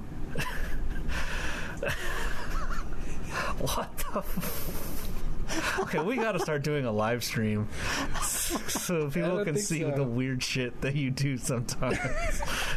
Oh my god. but then there's no wonder. Like I think part of it is the mystery. Jesus Christ. All right. Sorry, listeners. Our intro and outro music was composed by Curtis Skinner, who can be found at skinnyproducing.com. Next week, we're going to be starting a series that we kind of started to talk about at the beginning of this episode. It's a series we've been planning that will hopefully become like a recurring series, and right now we're calling it the Auteur series, so that could change. But for now, Auteur series focusing. It'll change. We'll see. I'm getting them to We'll change. see if we come up with a good change. I'm not opposed to it. It's just a matter if we come up with a good one, good name. So basically, it's gonna be focusing on one director and talking about their films chronologically. So some directors are really prolific, so we've decided to limit our lists to specific films, ones that we kind of think are the most important to talk about, and that might fit together in kind of a double feature back-to-back style. So with some exception, each episode will still focus on two films, but our topics will focus on the director's film life, film history, production facts, production histories, among other things. So next week, we'll be kicking off the series with Quentin Tarantino's Reservoir Dogs and Jackie Brown, followed by an episode featuring Pulp Fiction as the sole film. We decided to make this change, which will not be a normal thing for the series, but we decided to make this change because we believe that Pulp Fiction's influence on cinema history deserves its own episode, and we kind of alluded to that. Like Byron is pretty adamant that we make it its own thing, so following his orders. Yeah, it is the Jesus Christ of movies. Exactly. Jesus Christ gets his own episode. So in order to have Pulp Fiction be its own episode, we decided to shift Jackie Brown down and pair it with Reservoir Dogs, which I think will actually be a pretty good pairing overall. Yeah, it's interesting. So, Jackie Brown comes after Pulp Fiction chronologically, so this is an odd change we're doing, and it is the beginning of the series, but going ahead forward from here, it'll be chronologically paired together. And this is kind of a test, a first attempt at this series and a bit of a test. So, if this doesn't work out, then let us know. What we're trying to do is see whether or not we should do all the episodes we have planned in a row, or if we should spread them out. So yeah, if you have opinions one way or another, we'd love to hear them and figure out what listener preferences are. So make sure you watch the films to be a part of the discussion. Thank you for listening and happy viewing. Thanks, guys. Hey, one more thing. I forgot to bring this up. Well, if we could do just one more thing. I found out the reason why people use green screen versus blue screen. Do you guys have any guesses as far as why people would use one or the other? My guess is like if you have Captain America in a blue costume against a blue screen, that wouldn't actually work out so well. Yes, that is one reason, is if your subject is blue. Lighting. I'm also thinking need to use a like green screen. lighting of something. Color like of the lighting. Facial lighting, and I don't know. Sky. The biggest reason is the cleanness of green in digital cameras. So it's able to differentiate between green more clearly than it is between blue. Blue spills over a lot more than green. Sense, So that's why you use green. However, the color spill of green is harder to take out. Yep. So if when you're shooting on a green screen, you get the reflection of the green that kind of puts a green glow on the back of somebody. That is harder to take out than blue, because green is such like a weird color. You know what I mean? It's like blue exists in worlds. You know what I mean? But green is like, you know, you can't like green doesn't exist in daylight. You know what I mean? Like, but blue does. So you can like tone it back a little bit. So yeah, those are the reasons. So really, it's just a judgment call as far as whether or not you think that there will be color spill or not. But green is the way to go. But blue is if you just, you know, if you don't have time to like, if there's going to be a lot of spill, basically. Good to know. Fun. Yeah, Fun facts. All right, guys. Thanks for listening. Thanks, everybody. Thanks, guys.